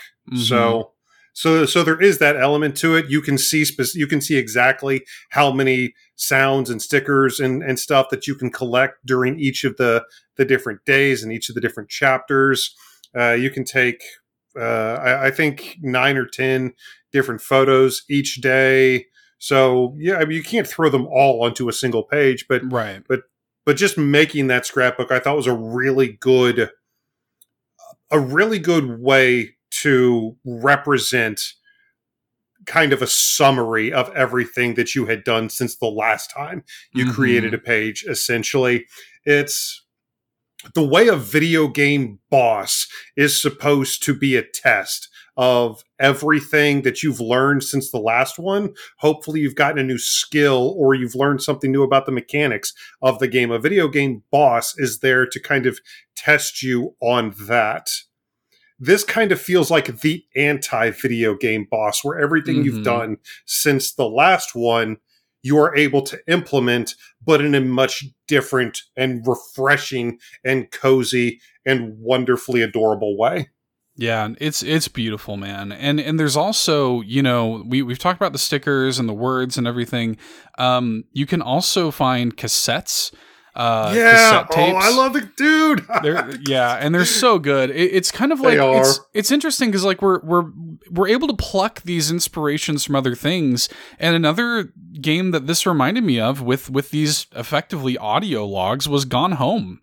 You know, like it kind of gives me a little bit of that too. And they're really good and give like a lot of great texture to the backstories, primarily of your grandmother and your grandfather, who had already passed away even before Mimi had spent that summer with her as a child. So you get to learn more about their relationship. I related to, because I never met my grandfathers either. So Mimi and I had that. But yeah, the tapes are another really good representation of just how human these characters feel. These characters are not just they're not just personality traits with a character skin. These really feel like they were based on the story feels incredibly autobiographical for one or more of the developers. That's all I'm saying. It was for sure. Yeah, it's not like they're not black and white. Like the grandmother is not like this altruistic, angel of a person, and like the relationships that these people have, like they're real people. They feel real. I mean, these people fight and they love and they can argue too, and it feels very, very real and very, very human. I love that about it. There was a theme that this game tackles that I absolutely love, and this was really meaningful, and this is a way that I really related to the game, was like this theming of like freedom and independence as a kid, which I think that for me, for sure, when I was a kid, I was like, I have no control over what's going on in my life. So like this theming of like exploration and like wonderment that is in this entire thing, and just learning how to be your own person.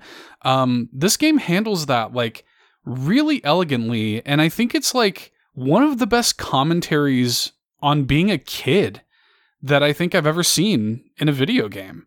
Just that those like formative childhood summers that made you ultimately who you are, and that was just really special to me as somebody who spent a lot of my summers with my grandparents, and that stuff really touched me. This game has moments in it and themes in it that are going to stick with me for a really long time. I'll also say, not to spoil anything that happens in the story, but the game doesn't just stay at the small scale that it is for most of it. The game it goes a little step further than I expected it to, in a way that really pleasantly surprised me, actually. And I love the way the game ends. Like, I love like that whole final sequence. Like, it's just one of those things, man. Like, it's just, I'm gonna be thinking about this thing for a long time, And just quick note, I don't know whoever started this trend of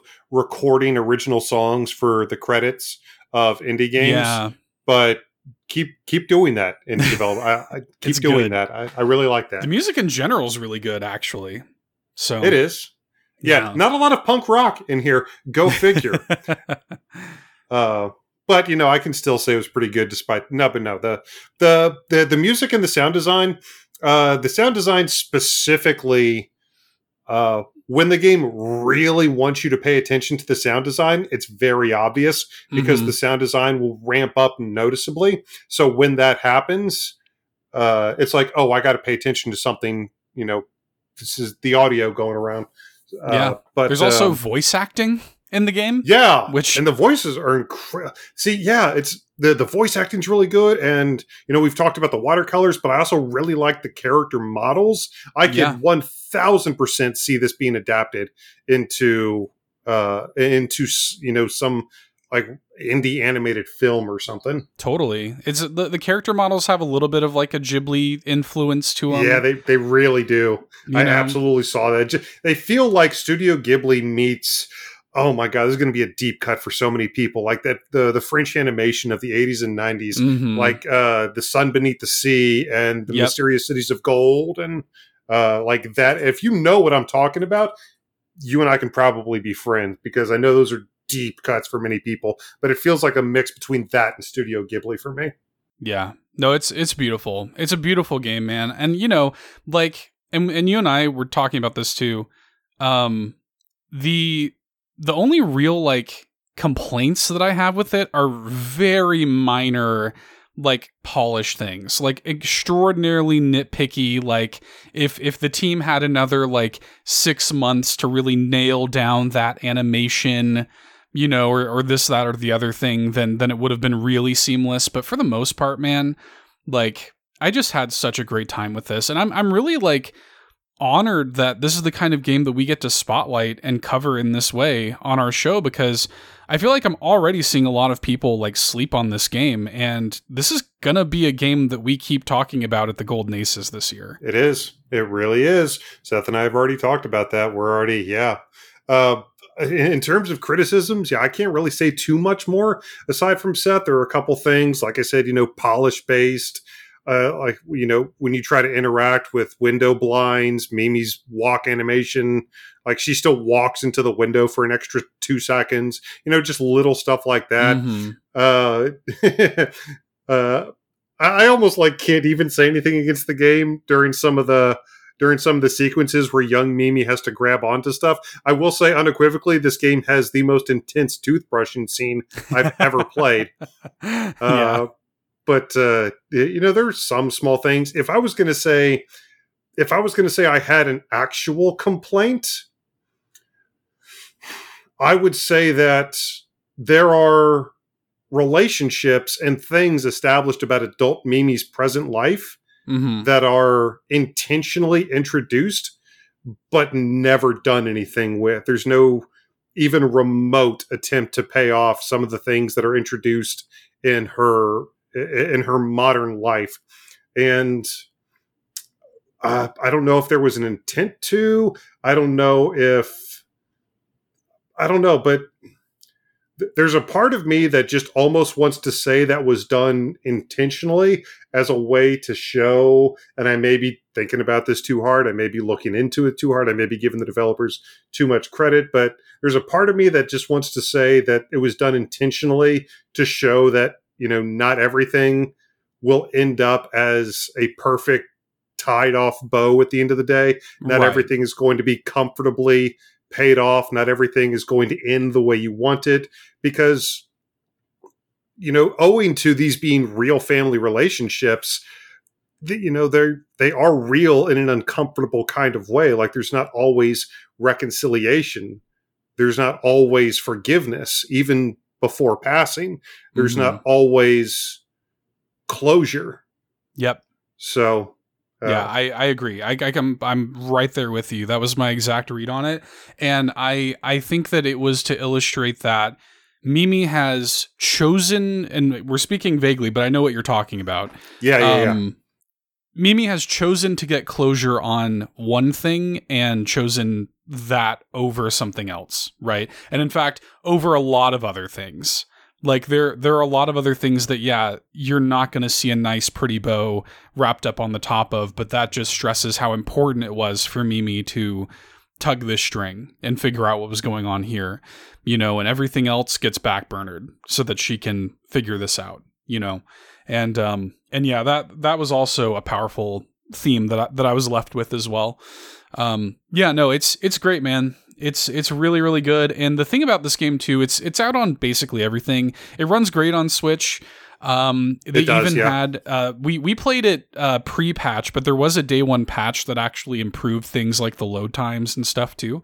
So it actually runs even better now than when we initially played it. But it's also on Game Pass. So if you have Game Pass, you can play the game just included with Game Pass. So even still, $14.99 I think is a fair price for the game. It might even be on a launch window discount still. So I mean, yeah, it's really good. I like it a lot. Yeah, I just hope as many people as possible get to experience this. It is a game that you can finish in one sitting. Yes. And I think that's to the game's benefit. But yeah, this is one of those games. This is not a game you play to this is very much like the anti-Starfield. This is, you know, a game you play when you want to feel something. This is a game you play when you want to have your soul warmed, essentially. And I've got to say, just walking through this game, and this is something I told you, I'm going to go ahead and echo it here. Just the simple act of kayaking down a river in this game was genuinely one of the most beautiful sequences I've seen on the Nintendo Switch. It has a ton of heart that is evident in absolutely every frame of this game. And if I had to guess, it feels like making this game was maybe a little bit of closure and maybe a little bit of tying off that bow for one or more of the people at the studio. So I hope that's feels the case. like it. Yeah, it certainly feels like it. There's so much humanity in this game. It is. I was double checking as you were saying that it's $19.99. It's no longer on sale for the launch window discount, but still, $20. Like I said, about 5 hours on an initial playthrough. There is reason and incentive. You're gonna want to re-experience this game. Maybe not like immediate back-to-back playthroughs, but this is the kind of, it's like a good story. Like I could see myself playing this thing once a year or something. It's great. It's great. Everybody should go play Dordogne. Yeah, and if you have, let us know. Reach out to us on Facebook and Twitter. Join our amazing Discord. We have a dedicated indie chat channel in our Discord. You guys know by now we are big on our indies. So if you've checked out the game, talk about it with us in there. We've even got a spoiler zone if you've also gotten to the end of the game and seen that sequence. So we'd love to talk more about Dordogne with you. Join us. But this game just released a couple days ago. It's been an insane June already, not just with releases, but with a ton of announcements as well. And one that we certainly weren't expecting was a brand new, rebooted Prince of Persia game that looks absolutely stunning. Seth and I can't wait for it. But it certainly hasn't been the first time that the Prince of Persia series was rebooted to much excitement, is it, my friend? That is absolutely true. We stand here in 2023, the 20th anniversary year of the Prince of Persia: The Sands of Time. How about that? Yeah, how about that? And, the game released in November of 2003 on GameCube, but all things considered, man, we're here. We're thinking about Prince of Persia so much. We're even talking about Dordogne and going back into your past. It seemed like the perfect week to do the all-in retrospective treatment to Prince of Persia: The Sands of Time.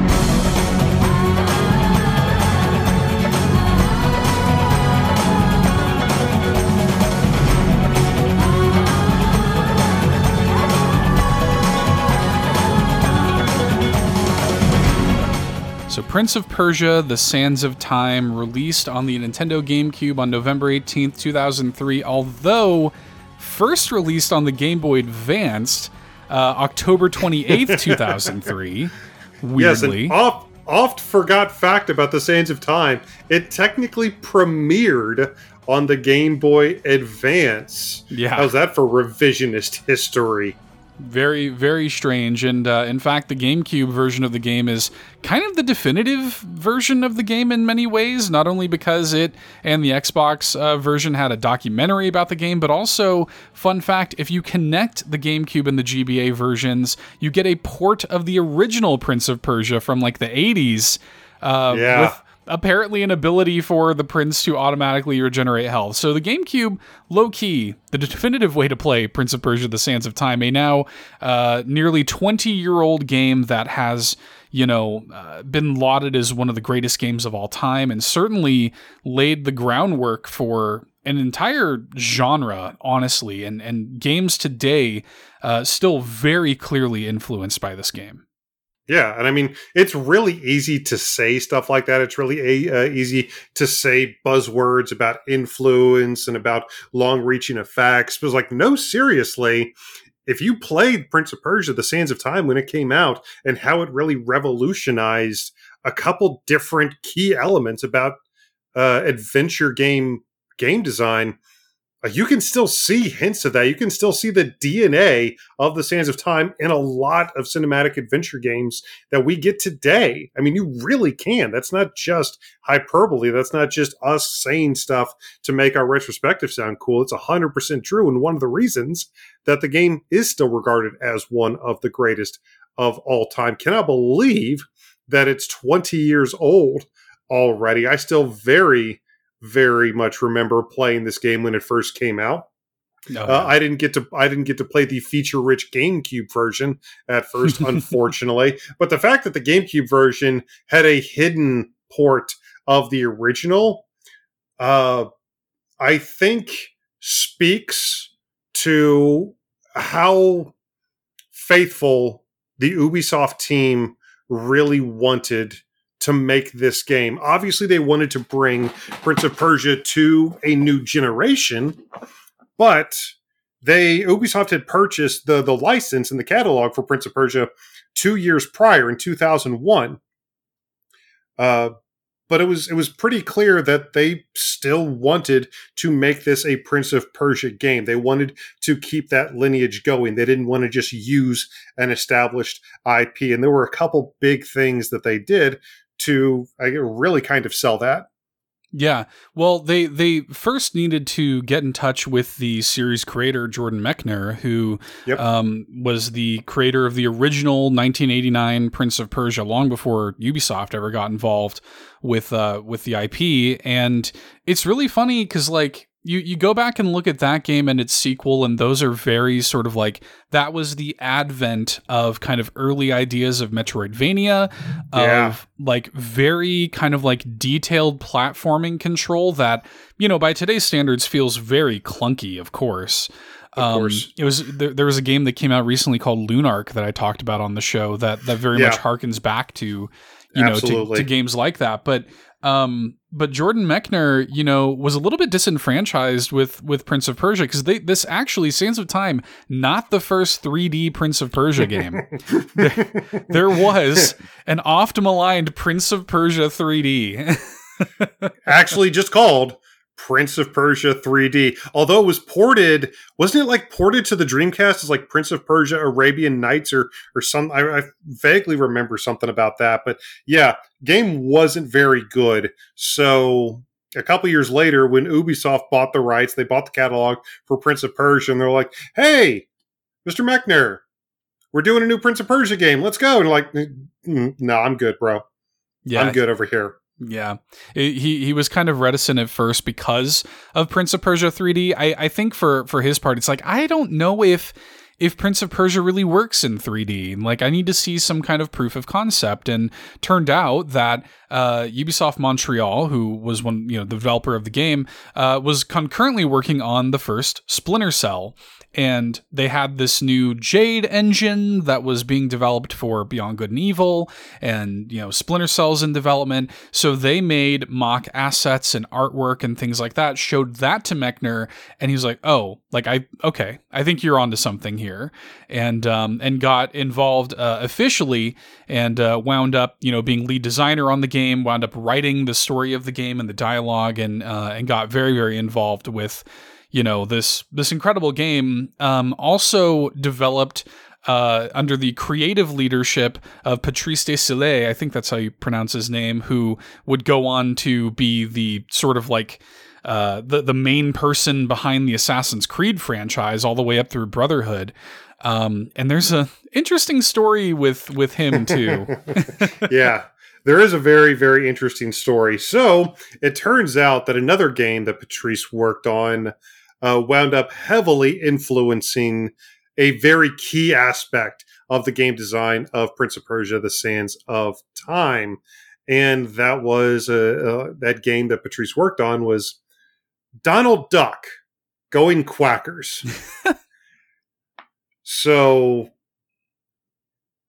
you might not think that a Disney game would have much really to lend to this story, but it turns out that while making that game, Patrice really specifically wanted the ability, if you made a mistake, just to be able to immediately go back to erase that mistake, as opposed to having to restart the level.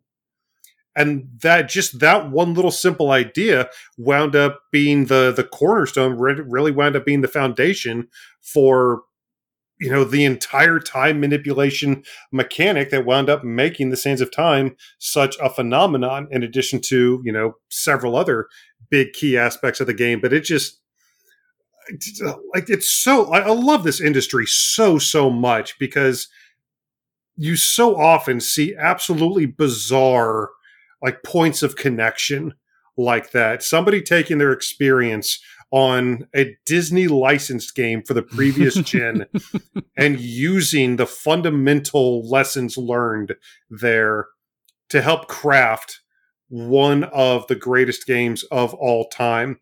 And that itself is just a really interesting story within the creation of this game.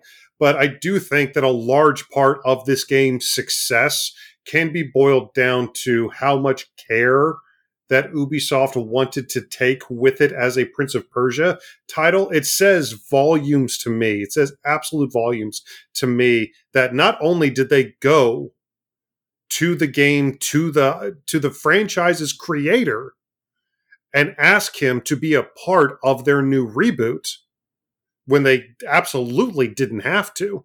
Ubisoft has proven that they have many, many talented people that work for their company and have worked for their company for decades. But they wanted to honor the franchise. And even though he initially said no, they went through, created the assets, and actually went back to him. They didn't have to go to him the first time. And after he turned him down, they could have just said, okay, well, we tried. Let's move forward. No, they specifically wanted him. They specifically wanted to make something that he would bless off on, that he would be proud of. So they created it, and they put so much work and time and effort and heart into this. They wound up bringing the creator of the franchise around, and he became an integral part of the creation of this game years after he initially created the franchise. And just that little story, all the fun little anecdotes about the game that are, admittedly super interesting and are going to make for great trivia probably come this October. Take note, Seth. But but yeah, that cornerstone, that backbone story of the original creator and Ubisoft, going out of their way to prove to him that they were the right people to take on this Herculean task of bringing this legendary IP to a new generation. Yeah, I love, and you really can feel his touch on this game. It really, one of the things that I really like about not only the original Prince of Persia games, but this one too, is that he brings such a personal element. The game does feel lovingly crafted. You can actually feel the touch of the people who made it, even though it is this big, pretty bombastic, AAA scale video game for the time. It still feels lovingly made. I mean, when you talk about the original Prince of Persia, that's rotoscoped by samples of him recording his brother in his pajamas running around, and literally. Yeah, and you feel that, it feels very human, and that's why it feels so naturalistic. And same here, little elements of this game, even still today. I was playing this, just kind of in preparation for this. Picked up the game on Steam. It is still available on Steam. Not only was it available, but it was on sale for $1.99. And I started playing through it, and the next thing you know, 4 hours went by. And I'm like, my God, this just feels like you can actually feel the personal touch and little things when researching about the game's development and design influences, how the team all sat down together and played through Eco together. Yeah. That feels true. I love reading things like that, to your point. Reading about how these little connective tissues, and in the 20 years since, the team has been able to look back on the game and kind of talk openly about things like this and influences and how the development of the game went. And it really just adds so much, I think, to the product. It really does feel like a piece of art, it's still 20 years later holds up quite well. Yeah. And Prince of Persia, classic IP, but this was not something to where everybody was like, oh my God, we need another Prince of Persia game. This was not Right. Mario. This was not Zelda. This wasn't this wasn't a marquee name necessarily. Definitely an important part of video games past. But in 2003, Ubisoft wasn't making a Prince of Persia game because they knew it would sell. So they still actually had to put together a good game beneath the IP. And just, I mean, the design influence, we talked about the Donald Duck influence. But yeah, just that idea, and we'll stick on the time manipulation thing here, because so many people have tried to incorporate time manipulation into their games because it is such an interesting idea. You've got stuff like, Quantum Break and Singularity and Blinks and, all of these games over the past couple decades. That's a good call out. I do like Blinks. I still really like Blinks. I liked the first one. Yeah. Yeah. I mean, you want a deep cut? I can break out Chronos Twins on DSiWare again if you want. But a lot of games have attempted to incorporate some type of time manipulation in there. And I mean, I would argue few of them have even measured up to how elegantly Sands of Time did it, because they incorporated into so much of the game. You got so many different abilities, and you got the opportunity to use them pretty frequently. Both in combat and, very crucially, around a lot of the different environment to solve puzzles and even to traverse. There was a ton of mileage that they got out of this time manipulation mechanic. And, in the early 2000s, we really finally had the technology to do something like that justice. And Ubisoft went all in with it, which we certainly appreciate. There was the ability, and I mean, how many games that you play now can you still activate a character ability after you've died? Right. Yeah. Yeah. And it also, that was so cool. Just that ability was like, oh, I fall into my death. Oh, well, not, because that was the thing we said back in the early 2000s was not. And you just hit the trigger and all of a sudden you're alive again. And that kind of like reality sucking sound that comes in, and all of a sudden you're back up on that was so it's as cool today as it ever was. Yeah, well, and it also feeds into the theme of the game, because like the prince is telling a story, and like literally like you'll die. No, that's not how that went, and then you'll like I forgot about that. Yeah, you'll rewind time and everything, and like it just it totally makes sense. And it really struck me, even playing this now in 2023, again, almost 20 years on, how many things from this game, like this really feels like the perfect representation of that original 1989 Prince of Persia game in 3D. Like, yes, there's combat, and they even incorporate these mechanics into combat, but like, this is a game where like, it is about the traversal. Like, it is about just navigating the world around you. It is about solving problems of like, how do I get from this side of the room to the other? And there aren't really many games like that, man. Like, we've seen these kind of mechanics incorporated. Some of the games that are influenced by this certainly are things like Uncharted, obviously come to mind. Like any Horizon, any game essentially where you grab onto a ledge, Assassin's Creed certainly, and climb around, was influenced by this. It was sort of like an unprecedented level of interaction in a 3D space for the purpose of traversal. And by that measure, like, there really still isn't anything quite like it today. Yeah, they were effectively traversal puzzles. Traversal had never been handled at that level before. The way you got from place to place in Prince of Persia: Sands of Time was, just in a word, special. We'd seen what platformers can do. We had seen dozens of them over the previous 15 years. Super Mario Brothers, of course, had popularized the genre, and everybody and their dog had come out with their own mascot by the year 2000, and we had seen enough platformers to last us our entire lives. Ubisoft said, this whole going from left to right thing, or even in the era of 3D, going from the foreground to the background, jumping, we've seen that before. How can we make it more interesting? How can we make it more intuitive? How can we make it more dynamic than just moving from one flat surface, elevating yourself for a second or two to make it to another flat surface?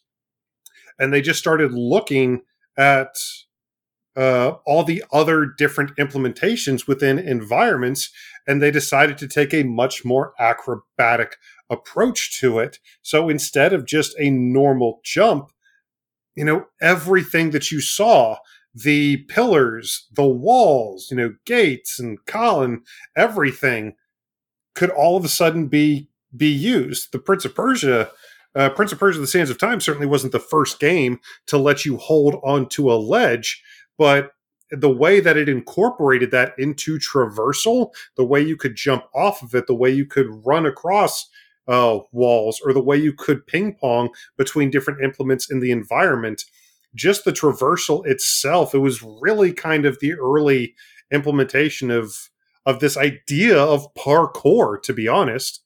And a lot of the games that we've already talked about, the Far Cries, the Tomb Raiders, the Uncharted's, the Last of Us, like all of these cinematic action adventure games, you can still see those early ideas of traversal.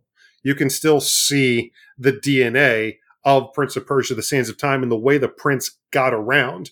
A lot of the times, the puzzle, like Seth said, wouldn't even be moving boxes around to try to fit in, to try to fit him in the correct way. It wouldn't be trying to find a key. It wouldn't be anything like, it would actually be, how do I use my traversal abilities to get from one place? It was a much more environmentally centric puzzle, and it made for, you said you lost 4 hours to it.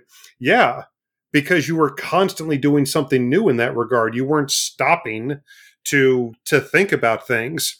Once you got an idea of what you needed to do, and that's another part of the genius, is once you got a handle on the controls, it was like this dance you could perform. You just saw the world in a different way. It was no longer just an environment that you would wind up maybe jumping from one ledge to another, or maybe fighting a couple enemies in.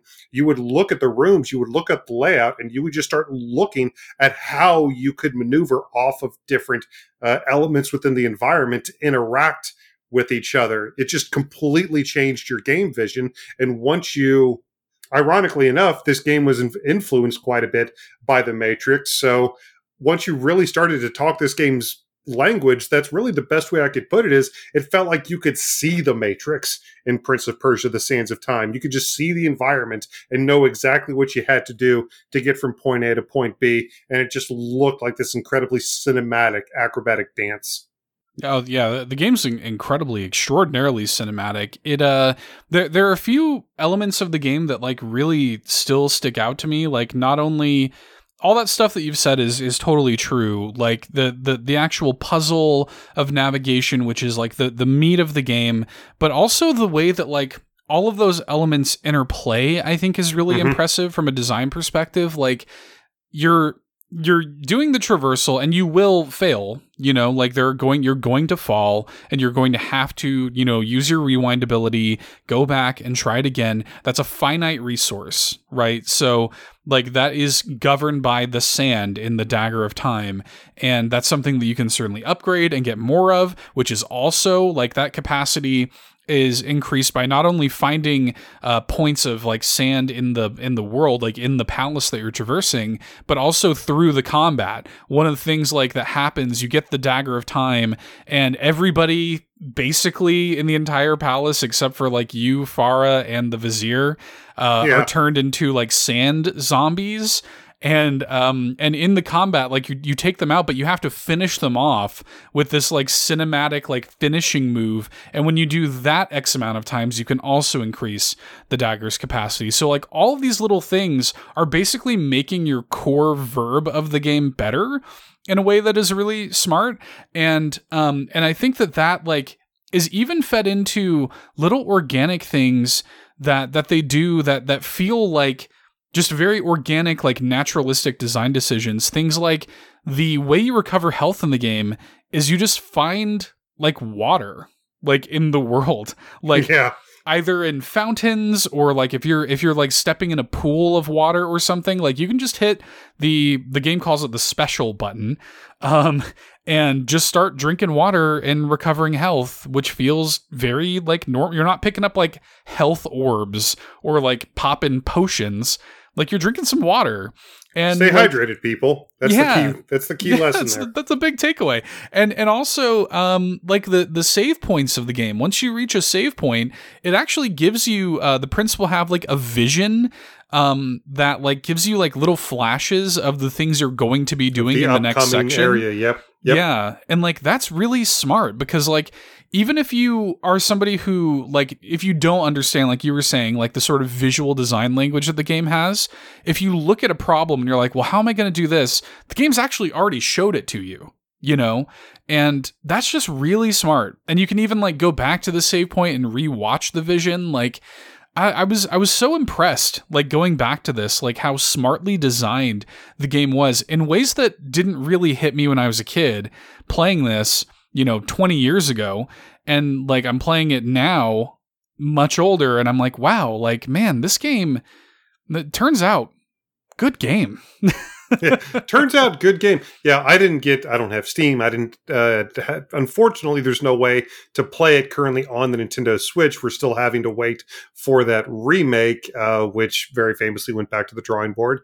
Yeah. But, I was watching some videos of it and, talking about the combat again. Yes, they absolutely wanted you to use the Prince's more cinematic finishers, and very often you were facing off against multiple of these sand zombies at once, and you were kind of having to ping pong between several at a time, while also evading attacks from multiple sides. And I was looking at this, and I was like, oh my god, like. This really feels like a nexus point for like the Arkham series combat, for like Spider-Man's combat, and a lot of those action adventure games that we laud now as some of the best ever made. And I was looking back at videos, I was like, oh my god, like this is the infancy, a very well executed infancy of other games that would wind up even expanding on that to the nth degree. So from the traversal and the combat, this game. Like to say that it was pioneering and breaking barriers, honestly, is an understatement. This game was truly something to behold when it came out on the Game Boy Advance and then eventually on other systems. Well, yeah. Clearly, Game Boy Advance forward game. I do think one thing's interesting about the Game Boy Advance, and I didn't know this until you told me, Seth, but obviously the Prince and Farah make up the big character dynamic throughout the course of the Sands of Time, and they're clearly romantic. Their clear romantic tension makes up a lot of the interplay. But you only play as the Prince in the Sands of Time. I didn't know this. You can actually play as Farah in the Game Boy Advance version of the game. I think that's interesting. I think that's a fun fact. Yeah, I actually kind of want to pick up a copy of the GBA version and play it. Because, you can, it adapts like a Castlevania 3 thing where you can swap between the Prince and Farah like seamlessly throughout the course of it. Like you can just pop over, play as her. She can actually, just like in this one, she's got her bow and she's AI controlled. But in the end, the GBA version, you can just play as her. Pretty cool. Another thing, just as we're talking about this very, very quickly, another thing this game completely overhauls to a pioneering degree is a lot of the game is kind of technically an escort mission, but oh my god, it's the best kind of escort mission because you don't have to worry about the character you're escorting, and they're actually helping you throughout the course. It was such a breath of fresh air when it came to the type of escort missions. Like, escort missions were essentially a 4-letter word in the early 2000s. So having something like this was so refreshing. Yeah, she can still die, and that will fail like the section or whatever, but she's not dumb. Like, she actually is holding her own. She's also like, it's the right balance though too, because in the sections where Farah is helping you in combat, like she's good enough to be helpful and not get herself killed most of the time. But she also like feels... She's not going to solo everybody. No, like she's not just landing like headshots with her bow and arrow left and right, or anything like that either. So, and I also, another thing that I really love too is like the game, this is something that I'd kind of forgotten about until revisiting it, but like the game has way more like off the beaten path stuff than I even remembered or appreciated. Like not only do you have the little like sand clouds that you get the extra dagger capacity from, but like you get more health through these weird like totally like you have to go like way out of your way to places that like don't even look like you should be able to go there, and you enter this weird like vision realm and like get more health that way. And I was like, man, like this is really cool. Like you feel like you're kind of like breaking the game a little bit, but the game like rewards you for doing things with the exploration that you feel like you shouldn't be able to do.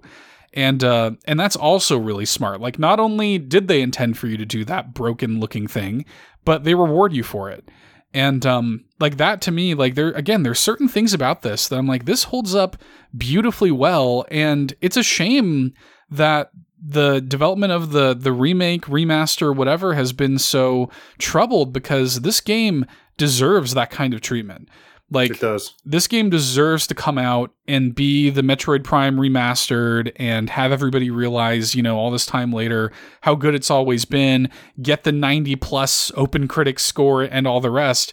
I'd love to see that. Yeah, me too, man. I'm really hopeful. Especially now that we've like got this upcoming Prince of Persia game that looks amazing, and we're both really excited for it.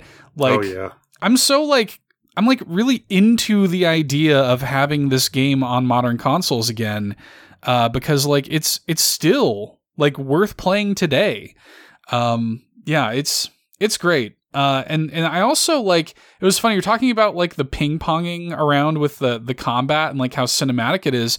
Another thing that I had forgotten about this was you can even like, there's a dedicated button to just changing the camera angle, which is also helpful. You can actually like hit, I'm playing on PC, so I'm using an Xbox controller, but you can hit like left trigger and it will like shift the camera to almost look like a side scroller if you want it to, which is weird. And I didn't even remember that you could do that, but it's helpful. Like it can be really helpful sometimes. So yeah, really, really smart and impressive the way that stuff works. Like they kind of thought of everything.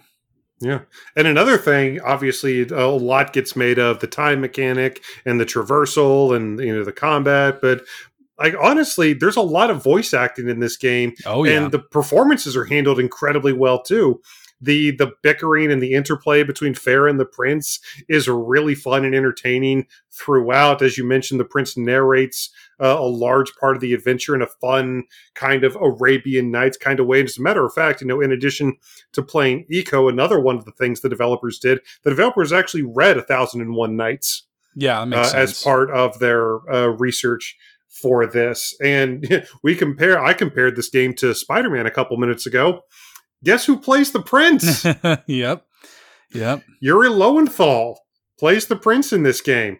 And according to Seth, the audio from his vocal performance has held up quite nicely over the past 2 decades. Well, it's funny that the PC version of the game, there are like some weird like workarounds and patches you have to apply to it to get it to, look nice and all that. But once you do that, you're actually able to play the game like at full scale, like, 1080p resolution and stuff. And the PC version has something built in that isn't available on the other versions of the game, where there are some advanced like HD audio features. And yeah, Yuri Lowenthal's performance like still sounds really good, like by modern scrutiny, as somebody who is like amateur audio engineer and edits audio literally every day. Like it's something that, I think the untrained ear wouldn't even be able to tell that he didn't just record that yesterday, so that was really impressive to me too. He also sort of like with this role, I think kind of, I think it's not, out of line to say he maybe like kind of pioneered that kind of brash, like Nathan Drake sort of persona in video games. I can't really think of an earlier voice acted example of that kind of character in video games. I mean, Lara Croft does kind of fit that, but like there was precious little voice acting in those games. Right. But I mean, yeah, I can definitely see that. And when it comes to, you know, very brash type of anti-hero characters, as you know, as influential as this game is, you really would have thought that somebody in the intervening years would have made a video game based on an ancient civilization where you play as a mythical character, a brash anti-hero who traverses an ancient realm, wielding a mystical blade in combat in a cinematic action adventure game, aided by a smarmy character wielding a bow and arrow. Right. Yeah. You would think somebody would have made a game like that, and that game might have also done very, very well for a little studio like Sony Santa Monica. Yeah, you would think. Yeah, it's really cool, man. It's again still holds up really well. I'll say too, like my first experience with this game, ironically enough, was with the GameCube version, and I got it from GameStop for like. I played it after it had already come out. I think I had heard like maybe I saw like the X-Play review or something like that, but I had heard like good things about it, and I remember getting it from GameStop for like very cheap. Like it was like absurdly cheap. I used to just go into there and just like look through like the bargain bin, like look through like the $5 games or whatever. And and like I remember picking this one up, you know, back then, and so it's been like a nostalgic experience to go back to because it reminds me of like, you know, those old times too. So well, apparently it wasn't a monumental seller when it came out. Again, the Prince of Persia name alone wasn't going to sell copies. And it took sustained critical reverence to get those sales numbers up. And it certainly did eventually get those sales numbers up. It wound up selling in excess of, I think to date it's sold in excess of 14, 15 million copies. Oh, wow. Yeah. But yeah, this is not a game that came out and sold 1 million copies in its first weekend. It was a little slow going there for a while, but it eventually sold enough that they wound up releasing Warrior Within the following year, and then of course Two Thrones to finish the trilogy. So yeah, and they're fine. Like I liked those games, but like you can tell they're very different. Like they are. They were made in a post God of War, Godsmack listening world. Yeah. You know? Yeah, the art direction between Sands of Time and Warrior Within alone, it will give you whiplash. Yeah. He had to be cool. He had to be like an edgelord, you know? Yeah. So there had to be no question he was an anti-hero now. Right. Like in this one, he's kind of like that, kind of Aladdin-esque. My game's even going to have game-breaking bugs too, because that's the cool. Sorry, I'm just a little salty from an old news. I'll tell you that story sometime. I'll tell you that story sometime if you meet me in public. But I mean, ultimately, yeah, just because of that, like the following two games were still good. They weren't as revolutionary or as, you know, they weren't straight 10s across the board. But ultimately, the Sands of Time and the Sands of Time trilogy is still a very well-remembered, very beloved part of video game history. And that first game, as we've already established, can be seen as a nexus point for a lot of what we see in modern action-adventure games. Yeah. Well, and it's also too another thing that I've been thinking about as we've been preparing for the retrospective and playing it. Like, look at what this game represented for that period of Ubisoft's life too. Like where they made this concurrently with like Splinter Cell and Beyond Good and Evil. Beyond Good and Evil, yep. Like these games that were really like it's crazy to think about how just creative, like how much creative freedom they had at that point. And like, I mean, to your point, like it was not a foregone conclusion that like, yeah, let's make a 3D Prince of Persia game. Let's bring back this, you know, kind of like obscure like 1989 franchise that the last entry like did terrible. Yeah, let's go ahead and bring that back. That'll print money. You know, like that wasn't the obvious conclusion. So for them to not only bring that back, to get Jordan Mechner involved again, for it to come out and totally like revolutionize the industry in so many ways and influence, you know, so many developers, you know, the influence that is still being felt today, in addition to creating franchises like Splinter Cell and Beyond Good and Evil that were equally great. I mean, like this was a golden age for Ubisoft, man. Oops, all bangers. Yeah, oops, all bangers here, man. So I don't know. It just represents a special time, not only in gaming for me, but like in Ubisoft history. And again, that remake, dude, like I want nothing but the best for that remake. This game I really needs do it. too. Yeah. This the Prince of Persia IP at this point is almost synonymous with reboots and remakes. Of course, after that trilogy, they would go on to attempt another reboot on the PS3 and Xbox 360, which, while it didn't get its own trilogy, is still fairly fondly remembered by those that played it. I'm about to say, I know you really enjoyed it. I liked it a lot, and it's funny because like I would say that this version of the Prince with Yuri Lowenthal was kind of like inspiring to the, sort of Nathan Drake, kind of, again, that cocky, sort of character. And it's really funny that Nolan North voiced the Prince in that game, and it very much kind of feels like a post-Uncharted, Prince of Persia game. So yeah, he always struck me as like a mix between someone like Nathan Drake and Dante, and he's got that. He definitely in this first one, he definitely has that kind of Aladdin vibe. Like if Aladdin aged, 10 absolutely. years, got a soul patch, and yeah, and then also another thing too. I commented on like that sort of like edgelord tone of the following two games, but like one thing that was cool about this one too was the music of it is interesting because obviously it has a lot of like, Arabic influence and instruments and things like that, but there is like still the tinge of like that kind of like nu metal, like rock influence in there. And one thing that I notated playing it here in the modern age is like, I like how raw the soundtrack is. Apparently they had this guy, the composer of the game is from like a Canadian rock band. His name's Stuart Chatwood, from a Canadian rock band called The Tea Party. I'm not familiar with them, but like he was the composer. You're not familiar with the The Tea? Come on. No, I don't know The Tea Party. Sorry. I've been to other shows. Yeah, not familiar. He did the music for all of them. He wound up doing the music for Darkest Dungeon apparently as well. I didn't know that. Wow, okay. Yeah, so that was kind of interesting. But it's really like raw. Like it's kind of interesting how like you'll go to you'll do like a combat sequence and the music will stop, but you'll kind of hear like the fingers slide at the end of the guitar still. Like I liked how kind of like personal even the music feels. It doesn't feel like a super high produced, very clean cut, sort of soundtrack. So again, there's just like human fingerprints all over this game, which is really refreshing. Yeah. But honestly, at this point, you don't need us to tell you any more about how revolutionary or influential, about how great this game is. It's where I'm still looking forward to. I'm even more now after the reveal of Prince of Persia: Lost Crown. I'm admittedly even more looking forward to the remake. I still hope that winds up coming at a later date. But honestly, if you want to play it on a Nintendo platform, I hope you have a GameCube. Other than that, like Seth said, you can pick it up on Steam.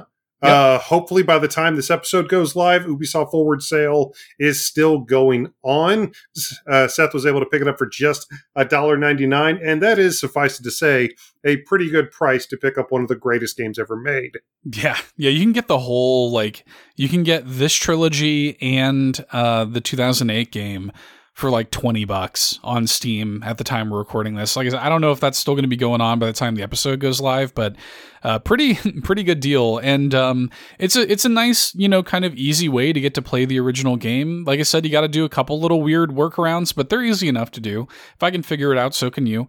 And yeah, like that's, this game, I'm hopeful, and I'm keeping my fingers crossed for that reboot, that remake, whatever it's going to be. And, it'll be a full circle moment for us too, because we've been talking about that reboot since literally the beginning of All In. So yeah, hopefully, really here's hoping, man.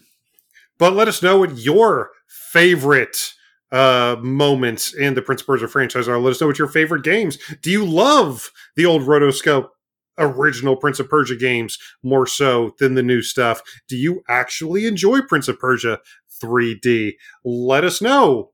how crazy you are. Reach out to us on Facebook at All In Podcast, on Twitter at All In Podcast. Join the conversation over in our phenomenal Discord. Let us know all of your favorite Prince of Persia everything. We would love to have you. Also, make sure to give a like and subscribe to us over at youtube.com/allinpodcast, where, of course, every Friday night we break down the week in Nintendo news. And if you haven't checked it out already, you absolutely want to check out this past week's news breakdown. There was a lot to go over, a ton of content that we keep producing day in and day out for all of you guys. And somehow, Seth, in between all of that, we're still able to make exclusive content for our patrons. We do make a ton of exclusive content for patreon.com/allinpodcast.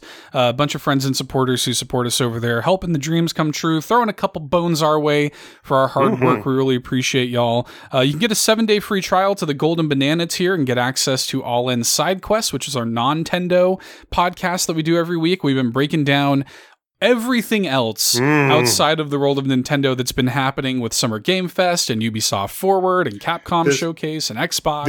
This last episode was actually our longest side quest yet. Yeah, it was like a 2-hour breakdown. But between both of those episodes, there's like 3.5 hours of just breaking down and chatting about games on SideQuest.